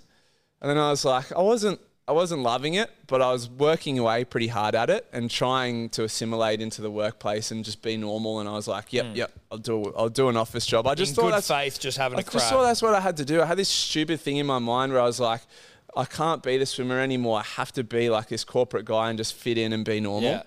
And it gets to the end of 6 weeks. They're like, mate, thanks so much for that. Like, sorry, no job opportunity, but really appreciated having you. Like, if you want to come back into the office and use this as a bit of a like landing place for other opportunities, feel free. Oh my god! Yeah, like, just hang out. What so we can the fuck? You want me to suit up and come into the city and sit in your goddamn office just so people can look at me or some shit? Like, what are we talking? Like that's Dude, that would have been so sad if you did that. Oh man! And I sat there and I noticed a couple of times in my time there, like a couple of the higher ups had just a little bit of like a few little pot shots and stuff around stuff like, oh, you're not at the swimming pool now, like a couple of little like, tall poppy things. Right. And I was saying to my girlfriend at the time, I was like, this corporate thing, I was like, I don't know about it. Like I'm working pretty hard. I'm doing my best, but I don't know about this whole corporate thing. I don't know if this is my go. And so I pretty much got over that. And at the end of that opportunity, I was like, right, nothing's going to be put on a plate for me. People can say what they want to say, and I'm not going to one more lunch, one more event. I'm none of that bullshit anymore, because that's what it is. It's all bullshit. People have promised you the world, and no one's delivering. I was like, I've got to go out there and make my own way. And from there, I went out and did my own thing. So what did you do? So now I've got my own gym. Yep. I just opened. I own a gym equipment company that supplies to commercial gyms and home gyms, which went crazy during COVID because obviously everyone wanted a home gym. Yeah. I run swim clinics. Did you start that before COVID and then COVID just hit before the first COVID? Yeah. Lucky. So right What at a the very great start. fucking time to get into that Yeah, it was good timing. And like I was learning about business on the fly a bit. Until you've started your own business, you don't really know what the hell you're doing. Yeah. So that was interesting. Then I run swim clinics for swim clubs. I'm particularly in country areas on weekends. I feel pretty passionate about giving back to the country and kind of teaching them things that... bush swimmers. Bush Love swimmers. bush swimmers. Yeah, I love bush You swimmers. ever get out to Dubbo, mate? Haven't been to Dubbo, but I've pool been out to there. like Forbes, Barrel Bathurst, Nice pool in Cowra. Barrel. Barrel pool? Yeah, barrel pool. Pool? Barrel Mittagong pool. pool. I used to do water polo. In I went to Mittagong pool. Frensham at Oh Barrel. yeah, there you go. That's my sister went to Frensham. Yeah. Good pool out there. That was a good pool. Yeah, good pool. It was crazy. They had like these beautiful grounds, massive school, and they said they only had like 300 students or something. Yeah, not it's real many. small. Yeah. It's one of the nicest. 300 total? Yeah. Here's Might not have a even heap. been less. It was one of the nicest schools, massive grounds, tennis courts, hockey fields. And I went on the Saturday morning and there's girls playing sports on netball courts. So I'm like, oh, this is the bee's knees. Yeah.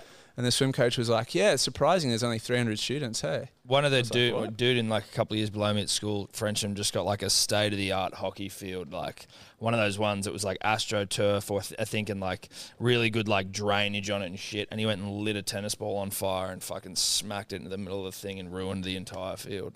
I just remember that. I didn't like, he wasn't a mate. I just remember being like, oh, that kid set the Frensham hockey field on fire. Yeah. So shout out Just to want that to see guy. the world burn. Yeah, That some sounds do. a bit Some sketchy. do. Yeah. Yeah. So basically just like did all that stuff myself. I was like, do your own thing. Like, So doing that. And I'm working at the moment on a couple of learn to swim schools, like bricks and mortar learn to swim schools. And do the SEN stuff, write for News Corp. Swimming related. Behind enemy lines. Yeah, big time. Gone in there. Yeah. Commies was really interesting. Like I was getting asked to write some articles about some of the stuff that was going on, obviously. I wanted to know about this. Yeah. Love triangles. Given what you went through, how did you approach the love triangle fiasco? Yeah, so I was speaking to Kyle all the way through. Is he a friend of yours or just yeah. I mean, fellow swimmer? We're not super close, but I'd say he's a friend. And also knowing what I've been through, like I'd like to kind of help out where I can and just give a little bit of a pep up where possible, if particularly in that case where he was going through a tough time. But I was in like this weird position where I was supposed to be writing about Cody and Kyle and Emma. And I'm only a couple of years, I'm 4 years retired now, but I also know them personally and I also know what's going on. And like, it's, weird. Swimming always has, and rightly or wrongly, it always has some pretty juicy fucking love triangles. Like there's been love triangles in the past, is there? Yeah. Not? There's been Sullivan breakups. and Steph Rice and were in there. Yeah, Steph and Eamon. There was Emily Seabohm and Mitch Larkin, and they were on like Better Homes and Gardens or something. Yes. And then he played up on her or something like that. Yeah, that's right. There's always That some got juicy messy. stuff. But like you add this one, like it or not, was the most juicy because It's you a big have one. Cody fucking Walker. Simpson. Simpson. Jesus. I apologize. Every time. Over here, buddy. Cody Simpson into it. You know what I mean? You add a bit of that Bieber fever in you there. put some Bieber fever in there, some baby. That's not his That's song, his song, but like, It's next level. Yeah, it's you next put that level. shit in there. Well, what it does is, so I had to write about it from a sports perspective, but you throw in a Cody Simpson and suddenly you got the gossip journos. yeah. Like got right some Daily into Mail it. about It's got some Daily Mail, it's got some BuzzFeed or those who will grab a headline at whatever cost. So Plenty of tabloid about it. yeah. Which you know what? And Swimming Australia will realise this in hindsight, and the swimmers involved will realise this in hindsight. It's all positive for swimming. Good for business. All good for business. And that was what I was trying to write. Like, regardless of what you think about this, and it's something I said to Kyle as well. Like, let's say Cody Simpson brings an extra worldwide million eyeballs to it. That's a million people who before that didn't have any idea who Kyle Chalmers was. They'd never heard of him. Now, whether they love him, hate him, Indifferent. don't care, they know when they hear the name Kyle Chalmers, they're like, oh yeah, that's that swimmer. So regardless of how it felt at the time, and it always feels like a storm at the time, and it's all consuming. But when you sit back and look at the bigger picture, it's actually a positive because there's now another million people out there who know who Kyle Chalmers is. And he went on to win his race. So they're like, oh, Kyle Chalmers is a mad dog. He's the real 100 deal. freestyle champion. Yeah. What did you? Is this just? Does it sort of give you a bit of PTSD? Like, is it just a media beat up, and you sort of see similarities between this time and last time? Or do you? Is there a bit more to it? A little bit. I think maybe people like journos have called it on swimming a little bit since then. Like, it's sad. Like, I don't think swimming gets the headlines it does anymore, right? Like, which was Probably fair. Yeah. yeah, a good and a bad thing at the time. Like, in some ways, I was probably like last of an era. Like, I was the back end of Thorpe, Hackett, Susie O'Neill. Susie, even Steph Rice was still around when I first came through. Liesel. Liesl Jones. Libby. Libby Trickett. Yeah. Yeah, Libby. Libby was a big name. Yeah. Nee Lenton. Knee length. Yeah, I kind of remember her more as Libby Lenton. Hey? Yeah. It's got more of a... I'm a Trickett. I'm a Lenton. I'm a Trickett. Lenton. Look, I'm probably Lenton, but I'm also Trickett. Yeah. And then you've got Jana Pittman, Rawlinson Pittman. Not a swimmer, but... Not a swimmer. Not a swimmer, but she worth was repeating. Pittman, then Rawlinson, then back to Pittman. Then back to Pittman. What is she now? I think she's back to Pittman. She's Pittman. She was Pittman, Rawlinson, and then back to Pittman. Yeah. I did... she was meant to be on the first season of SAS. And Wanted to ask you about she pulled out because she got pregnant. But I was cool. over there with her for that. She She was in great shape. So wait, she was over there about to do it, and then was like, "Oh, pregnant." Yeah. So shit. we're in New Zealand about to start filming, and it ends up getting cancelled because of COVID, and we get sent home. But basically, the day we are about to start filming, it gets cancelled. But 2 days before that, they're like, "All right, we're like, sorry about this, but we got to do a pregnancy test for all the women. It's just part of what we have to do." It makes sense. I wouldn't have thought of that. And all the women are like, Neither. yeah, all the women are like, "Oh, come on, like, you know, we're on contraceptive or this, that, the other." Like, none of them are trying for babies. None of the, and they do the test, and Yana is pregnant. She has no idea. Wasn't trying. Like, had no plans. And we're like, whoa. Like, she came and because I've known her for a long time through just being on teams and stuff. Yeah. And she's like, and I was talking to her before the show. I was like, "I reckon you're going to make it to the end. Like, you're going to." I'd seen her and I was like, "You're in like competing shape. You're a beast." And she's like, "Yeah, I've worked really hard, blah, blah." She came and saw me before we started filming and she's like, I'm off the show." I was like, "What?" She's like, "I'm pregnant." And I was like, "Oh my God, did you know? Were you planning?" She's like, "Nah, nothing." Like, What a spin out. yeah. Because she came back to later episodes and did pretty well. so she had the baby and came back like a year later on the second season, but wasn't in the same shape that she was for the first one because she came back so quick after the baby. Yeah. Oh, so she wasn't in this. Oh, so she was in better shape the first time. Oh, She was in yeah. pretty good nick the second time. Nah. Yeah, but First after time a she kid's was. going to be a little You bit. know what a clean is in the gym, like where Yeah. you, from the floor up to your shoulders. Don't disrespect us, James. We know Yeah. what clean is. So she was cleaning 90 That's kilos. the clean in the clean and jerk. Yeah, Yeah. the clean without the jerk. Yeah. Yes. So she was That's to be cleaning. mistaken for the snatch. We couldn't mistake it for the snatch. Not to be mistaken. She was cleaning 90 kilos to her shoulders in the gym before we went in. Wow. And that's like a solid weight for anybody. Yeah. And I was like, because I'd seen her in her running career, I'd seen her in her bobsled career. Remember she did Yeah. bobsled? Oh, fuck yeah. So she was training at N-Swiss for that as well. So I'd seen her throughout these stages of her career, and I was like, "You are in like shape. Come back, Like, Nick. Yeah. I was like, "You're going all the way." And she was like, "Look, yeah, I've trained really hard. We'll see how we go." And I was like, "No, you're going all the way." And then when she came back the second time post baby, obviously same. couldn't do the same training. Yeah. How much time are you given to prepare for it? Before we went to New Zealand, we were given about 8 weeks, I want to say. And I was in like pretty good shape before the New Zealand one. And then it gets cancelled. We come back and we're in lockdown. And they're like, we're going to go ahead with the show. And this was in March. We're going to go ahead with the show. We're going to film it in up near Thredbo in August. And so we get back in March and I'm like, right, we're filming in August. So I just went like nuts training and was in some of the best shape of my life by the time we got to filming it in Thredbo. How was that experience, that show? Is it as brutal as it looks? Yeah, it's wild. Like I lost 11 kilos in 14 days. Is that how long the whole thing goes for? 14 days. Shit.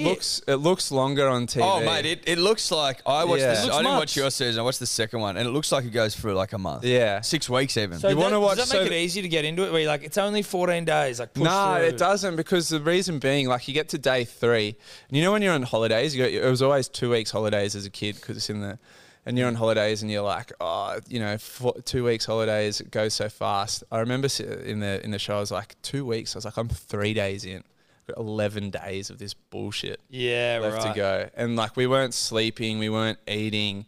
It was just absolute torture. If you haven't seen the first season, it's worth going back because Was this one you were in? yeah. first season is yours, So yeah. the first season, like the producers basically said for the second season, they're like, there's a lot of stuff you guys went through that basically doesn't come across on camera. So like, we filmed up near Thredbo in August. So it was like minus degrees Freezing. temperature. We're Yeah. just freezing, shivering the whole time. We're always wet and not sleeping. Fuck that. The last part of the show they did for ours was torture. So they tortured, like literally tortured us, like chained us up in a room by our hands to the ceiling, put noise cancelling headphones with screaming babies and squealing pigs, scratching down chalkboards and stuff, blindfolded us and left us there for 8 hours. Oh, 8? 8 hours. And every now and then they'd like rip the blindfold off and there'd be a German shepherd like, "Rah, rah, rah, rah, rah," like right in your face. And then you'd be like, and then they'd pull the blindfold down again. and then they'd take it off or something, and these guys would just throw you to the ground and like rough you up heaps bad, and then chain you up again. And and they're like that didn't come across that well on TV. Like we couldn't show some of that stuff, so we're gonna I'm not surprised. we're gonna cut that. We're gonna cut that stuff off the future seasons. So when I watched the second season, I was like, mate, no torture. This is walk in the park. Chain these bastards up. How'd you end up on the show? You almost You made had it? like one of the most brutal fucking So I exits ever. got to the end. So basically, they say to us, and the betting markets were the same. It's like get to the end of the show and don't quit. So the only way you get off the show is like take off your number and say I quit. And so I was just like, I'm not going to quit. Like, nothing will make me quit. And as bad as it got, I was like, I know my mates are watching, and I'm not quitting in front of these bastards. Like all they want is to see me hand in my number. And we even, like, if we have a bender or something now and someone goes to bed early, that we're like, give us your number. Voluntary withdrawal. Who's the first one to hand in your number? So I was like, yeah, I'm not going to quit. Whatever. Get to day 14. Last thing, like, got this like hectic thing where we're carrying people on our shoulders and stuff. Sprint to the top of this hill, and there's a helicopter waiting at the end. I sprint to the top of the hill, first one there. They're like, congratulations, the show is over. Like, you've made it to the end. Then I'm like, oh, like, biggest relief ever. Like, thank God. Then they're like, you've made it to the end of the show, but not everyone has been selected. I was like, what does that mean? Like, selected? And they're like, only 3 of you have passed selection for SAS. And who was it with you at that point, the final? Honey Badger, Sabrina, the girl that boxed Honey Badger, and Merrick Watts. So I'm sitting, and they're like, we make this choice based on who we'd want next to us in the trenches, blah, blah, blah, blah, blah. So I'm going, sweet. I'm home. Like, do you want me or do you want Merrick next to you in the trenches? You want me to carry you back to that next trench, or you want Merrick? And Merrick's a lovely guy. I love Merrick. I've stayed in contact with him after the show. But I'm thinking him, and Merrick's 47 years old. Yeah. Super impressed that Merrick's got to the end, but he's not excelled. He's also 47 years old. Just the fact that he made it, I'm like, whoa. Like, I thought Merrick would be going day 2. He's a weapon. Anyway, they say what they say, and I'm like, all right. And they go, not everyone's passed selection. And they go, I think it was maybe Merrick first or something. They're like, you've passed, congratulations, you've passed selection. I was like, oh, fair enough. And then they go to me, they go, number 12, you haven't passed selection. And I was like, what? And you know, the only thing was, and the show was so real, so hardcore, didn't feed us, didn't sleep, like tortured us. I was like, this feels like the real selection course. Like, this was so real. And then we got to that end bit and I was like, oh, bullshit. Yeah. Like, you made it so real, and then you stood me there next to Merrick and these other guys, and that's when you turned it into a reality TV show. Yeah. Like, you waited till then. Like, I bought into this so hardcore. I gave you your... Was it like almost made it? Like you're trying to play on the nearly made it, nearly won the gold. I don't know. And the funny thing was, so all the betting agencies had done markets on who's going to get to the end. And at the start of the show, I think I was paying $6. My mates are like, you're paying $6. I'm like, do with that what you will. Knowing that I hadn't been selected, but the market said who will make it to the last episode. And so all my mates load up on me at $6 and they all get paid out. Because nobody knew that there was like making it. And then finishing and getting selected. And the shittest thing is kind of funny though. And I'm there by the end. I'm like completely empty. I've lost 11 kilos, haven't slept, haven't eaten. I'm just like, thank God it's over. Like, whatever. I haven't been selected. It wasn't my dream to be an SAS soldier. They're like, all right, you 3, you've been selected. Let's get in a helicopter and leave the set. And the 3 of them get in the helicopter with the 4 British dudes, and they're like, poof, poof, poof, poof, poof, and they're leaving in the distance, and I'm left standing there on the hill on my own, like, where's the rest of the production team? What now? I remember. Are you serious? I was serious. It was so shit. And I've just done 14 days with these idiots, and I'm like, oh, that's brutal. And then I remember this chick from the team walks out and she goes, she's got a pack of Tim Tams. She's like, would you like a Tim Tam? I'm like, yeah, give me a fucking Tim Tam.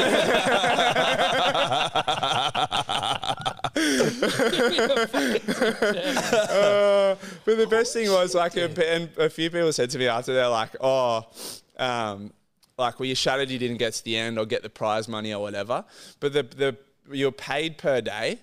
So when I got to that last day, I'd already been paid. There was no prize money or anything. So I was like, whatever. If there was like $100 grand on the line, I would have been like, boom, this is bullshit. Yeah. Tracy Grimshaw. Yeah. I've been completely ripped off. But did you say anything? Were you like, oh, what the fuck? Well, you know the funny thing. So the British guys. So basically, they run it all as one shot. So they're like, sorry, you didn't make it. Blah blah blah. They're like, oh, we just felt there was no. They said, oh, we felt like you didn't show enough emotion.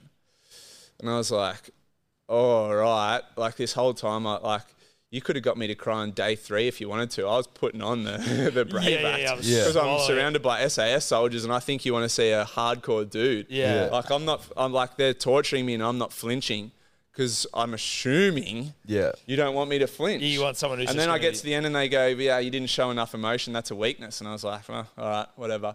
And my girlfriend like ribbed me about it because she always says I'm not a very emotional guy. Well, look, she's like, come back to bite you, mate. She's like, you know you're fucked when 4 SAS soldiers say you're not emotional. Two of the hardest dudes on the planet are like, yeah. soften up a little bit. Yeah. So they shoot that all in one shot. They get in their helicopter. They're gone. And I didn't see those British guys for like another 2 years. Like that was it. That was it. You never saw them again. You So didn't get a chance to be like- I don't know where the fuck they went. They must have gone back to a base camp or something and flown back to England. I get back to these like little huts and stuff, and they're feeding me Tim Tams and stuff. They take us to this resort in Jindabyne, sleep the night, and Merrick and I drive back to Sydney. I never saw those British guys for another 2 years. Nobody said to me like, "Oh, look, it's just like this is why we didn't select you" or whatever. You're just sitting there being like it. And I didn't see the rest of the cast. So we were mid-COVID at that point. So the rest of the cast, as they quit, they just went home. So like, for example, Roxy Jasenko quits 2 hours into the show. Haven't seen her since. Like, it's so weird. We went through this thing together. We went through this like monumental thing in our life and just never saw them again.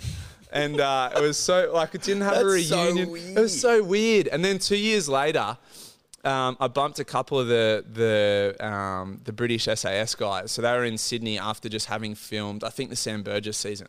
And I caught up with them for dinner. And not Ant, the little guy with the beard, not the main guy. He does his own thing. He doesn't let down his guard the whole time. But these other guys... Oh, really? He never lets down his bravado of like... Yeah, it's his thing. It's his brand.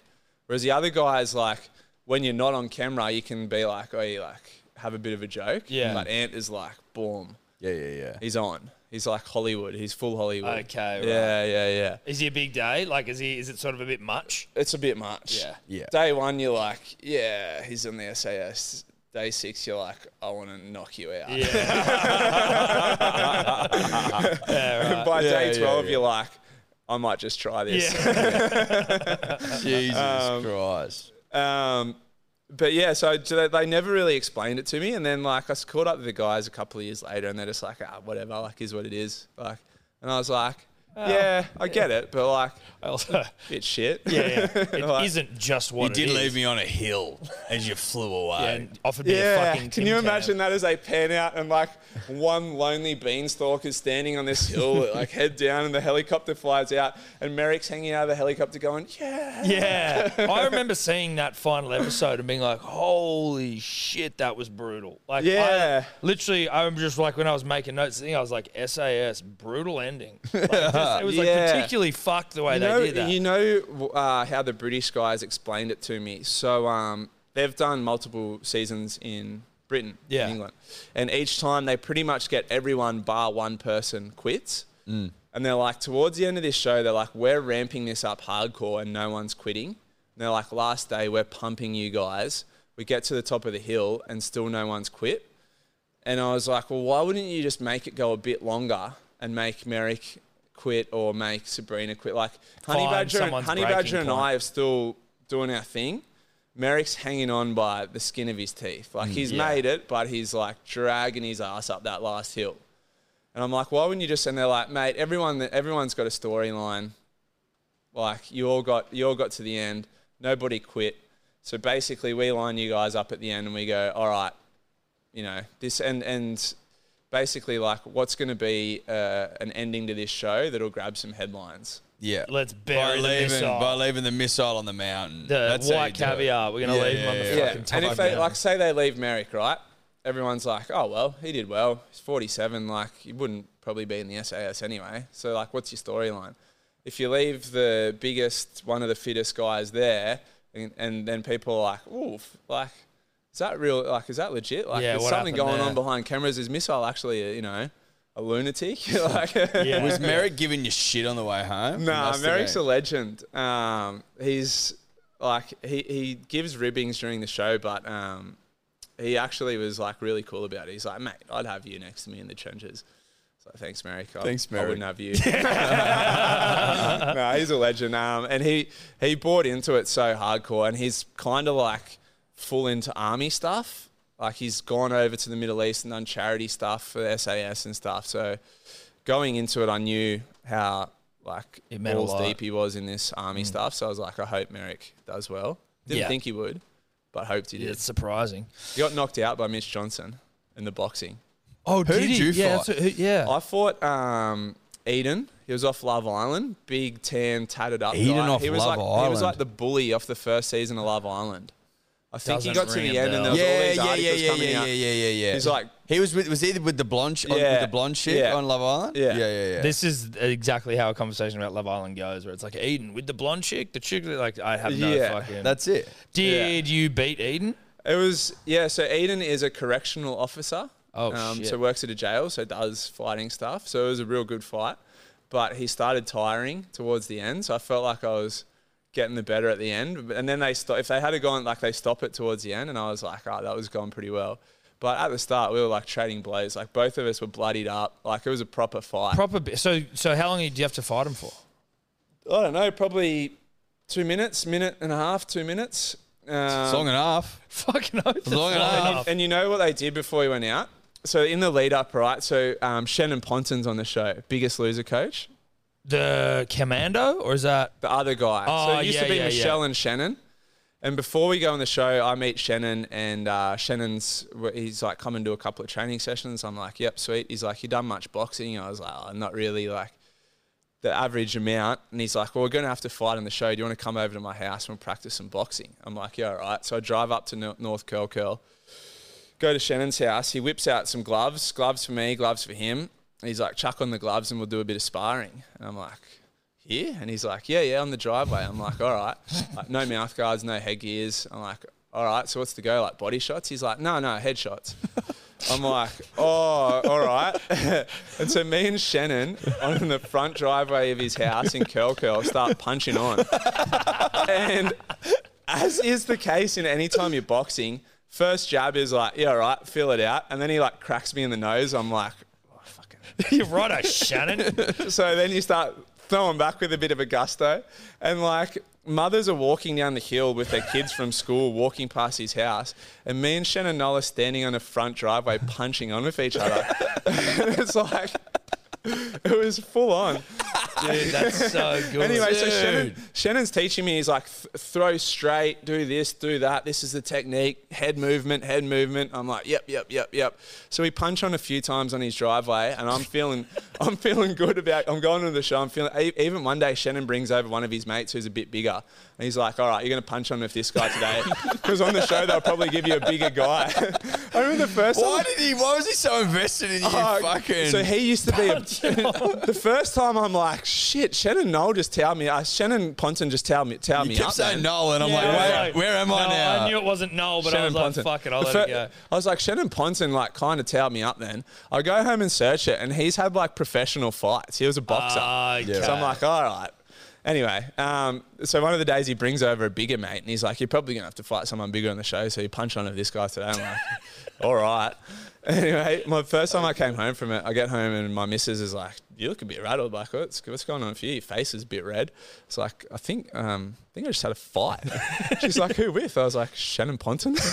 She's like, why'd you fight Shannon Ponton? I was like, oh, just boxing on his driveway. Preparing for SAS. Headgears, mouth guards, none of that. Oh, body shots, nah. Just punching each other in the head. That's hilarious. But so he just did you know him beforehand? He's like, oh, Nah, let's go on the show. but we're good mates now. Keep in contact all the time. He seems like That's a how solid you. dude. That's how you become quickly friends. yeah, Fast friends. absolute Fast legend friends, of a that's bloke. right. And they paired us up on the show towards the end, and like we had to help each other out and stuff. So it was mad. But he teaches me all these techniques. And then, so we put the gloves on the show, and I'm thinking in my head, like, head movement, straights, not hooks. And then little Ant grabs me by the headgear and pulls me down, and he's like, listen here, you bastard, you big bastard. They were calling me a tall C the whole show. Like, that's all they were calling me, or you big C the whole show. And he's like, you listen here. He's like, this is a war zone. No blocking, no backward step. You swing, you move forward, you try to kill. And he's just screaming at me. Jesus. And it just gets you in the moment. And I'm Yeah. just like, whoa, I'm going for a TV KO here. Primetime KO. 100% primetime KO, baby. And so then they walk us out, and I'm like, ah. And I can see Eden across the other side. And he's a big unit as well. And you can see he's just foaming at the bit. He's like, oh.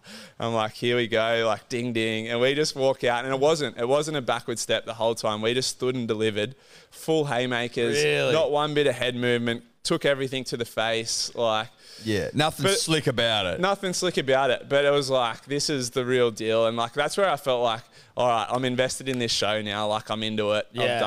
I've just fought a guy like full bore, and it felt like a street fight. Like, my headgear came off straight away. And again, it was just like on the front garden with Shannon Ponson, just punching on full bore. Hell, that's hilarious. Yeah. So that Imagine was, if you were like one of the mums walking her kids home in North Curl. Yeah. Like, is that Shannon Ponson? Is he punching? is that a James Shannon missile punching on? They must have had a disagreement. Like, how did that not end up in the Daily Mail or something? Missile and Shannon Ponton punching on. That's so funny. He's the best bloke, but like one of the greats. One of the greats. Yeah. He seems like a good dude. You can sort of tell just by looking at him. Yeah. Mate, you've given us a lot of your time, so we appreciate it. One thing I wanted to ask before we let you go is just around back to Cody Simpson. Fuck. Just here, bro. Not Sorry, Walker. dude. Just trying to get a gauge on like the feat that he has achieved. Like, where does that sit Yeah. for you? Like, he's there fucking wiggling his dick Well- on the big stage, and then now he's just come back, make it. Swimmers often seem to retire at the age he's at. Yeah, like, yeah. So it's one of those sports, like, you can't fake it. There's no special treatment. It's like, touch the wall, where did I finish? That's whether I get selected or not. Even though Kyle gave him the little up yours, but he's still qualified for the Common That was Games. intentional, right? Yeah. Okay, of course. cool. No, Yeah. it just was And like, it is oh, what no. it is. And Absolutely. you know what? I love Kyle for that. Yeah. Like, hell yeah. Yeah. It's mad. Like, Yeah. it is, take it for what it is. It's a sport where whoever touches the wall first gets selected. And if Kyle wants to do that, and Kyle's good enough, Yes. good luck to him. Yeah, and he was. And he was. It was like, you're not, like, we're not on the stage here, bruh. This Nah. is my stage. Yeah, This is exactly my right. domain. Yeah. This is 100%. my You're domain. not singing here, bro. No. Yeah. And I like that. Yeah. I like that. Yeah. And I wish Swimming Australia lent into that a little bit more. Like, that's a good rivalry that could be billed, that could sell tickets, right? Yeah. But Oh, instead fuck they're yeah. like, no, nothing to see here. Like, It's they're all mates. fine, yeah. There's They're nothing clearly going not on. fucking mates, right? Yeah, no, they're not mates, and that's Which is completely fine as Completely well, fine. yeah. I wasn't mates with everyone that I raced. I wasn't mates with anyone that I raced, really. Yeah. But Cody's like, I thought about this, and I spoke about it in my articles at the time. I've never seen a professional entertainer come and make it in a sport like that. Never seen it. Yeah. Like, it's madness. It is crazy. It doesn't matter how much money you have. You can't buy hard work or talent. Like, he clearly is talented in swimming. Has to be. And he has to have done the work. There's no other way around it. There's no possible, like, magical thing that he could have paid for or that his celebrity status could have got him that shirks hard work or responsibility. He's done it. Yeah. And I don't know him that well, but, like, I applaud him because you can't, like, what other opinion can you have? He's done what he's done. Like, it's crazy. 5th at the Commonwealth Games in like 18 months back or 2 years back. Bloody or something. good. It's crazy. Yeah. Do you think he can make it to the next Olympics? Or is it too far away? Yes. You think you can? Yeah. I think he's got improvement in him. I think and whether he would admit this or not, I reckon he struggled with the occasion a little bit at Com Games, which happens your first international race, let alone when you're 26 years old or whatever. Like imagine at 26, like I was experiencing that at 18. He missed all that. Like he's had big crowds, but like we spoke about, getting on that block is just a bit different. His first experience of that is at 26 years of age. Like he can only improve from there. So I reckon he can drop another second or so in the next 2 years. And Where does make that get Olympics. him? Why? But also like with age, a lot of swimmers are sort of over the hill at that stage, Yeah. right? So what is it about? Is that more a burnout thing? Do you reckon, as Yeah. opposed to like you could actually still be? Yeah, I very think it's good like at- body breaking down type shit. Right. Like you've been doing the same thing. Like how many rotations are the human shoulder made to do?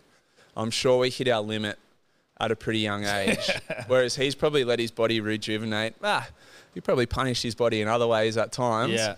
But I'm sure he has. Dating Yeah. supermodels. Yeah. But probably in terms of the physicality, he's probably rested up a bit. And so he'll peak later based on the fact that he didn't smash himself at a young age. And where would a second quicker get him? Does that get him into an Olympic final? Like, close, yeah. I'd say the ultimate goal for a Cody Simpson would be an Olympic final. Yeah, and it's doable. It's doable. Dude, He's that'd be right there. wild. Damn. How's the way he immerses himself though, right? Like, so he's, well, I want to be a pop star or whatever. He dates arguably the most famous pop star in the world at the time. He comes across to swimming, dates the best swimmer in history Yeah. from Australia. Like, he immerses himself. He's He's He's all no in. stranger to immersion. He's all in. correct. He's all all in. in. And you Shout out can't to help but him. respect him for it. Fucking oath. If Absolutely. if you had to, if we divide the teams here and you go Team Cody or Team Kyle, where do we sit? That's it. You know what? It's tough because Team Kyle gets Aussie gold, Oh, goal for the nation. but Yeah. Team Cody can also sing me to sleep. But Yeah. Team Kyle of recent history has got the tats, the bleached hair, The bloody- moustache. The The crucifix diamond earrings earrings. and shit. Yeah, that's true. There's a bit happening. There's a a lot lot happening. He won It's again. like a recent thing too. He's It like, is, yeah. I've arrived. Yeah, here we go. Hear me roar. I am Kyle. I like Kyle.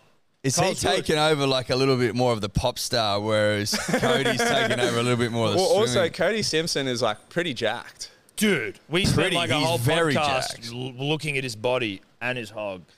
He's completely jacked. That's impressive, hey? Yeah. Like he wasn't in that shape when he was singing. I don't remember. No way, dude. way. I've got this image in my head of like slick black blonde hair and like petite. He's kind of like Almost. scrawny-ish, Yeah, wiry. yeah. Now it's like, dude, you are He looks like he could play NRL. yoked. Yeah. No, he's and is yoked. he tall? How tall is he? He's not very tall. Not that He's tall. not even 6 foot. Nah. He's not even 6 Oh, foot. he might be like 6 foot. I think he's like the same height as Emma. Wow. Whereas, I like, just thought of him as being humongous. Kyle would be my height, like 6'5". Your Wikipedia said 6'7". Really? Yeah.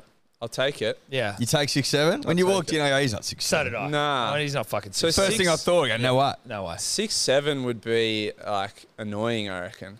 Like, so a lot of door frames are around 2 meters, at 2 meters, and I'm 197. Yeah. So I can walk through any door with confidence. And No, and you're not sometimes gonna I'm with scout people and they're like, yourself. oof. But I walk through knowing this thing's 2 meters. No, I'm good here. I've got it sorted. If you're 6'7", you're like, you're probably ducking at everything, right? Fuck say that. so. You wouldn't want to duck. We're in a too Goldilocks much. zone, you and I. We don't have 6'1". to duck shit. Yeah, good. 6'1's good. Yeah.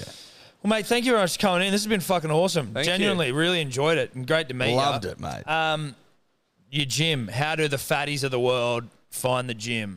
Oh, I can just check us out on socials. Yeah. Tribe Marrickville. So I've got Tribe 2204. That's a postcode of Marrickville.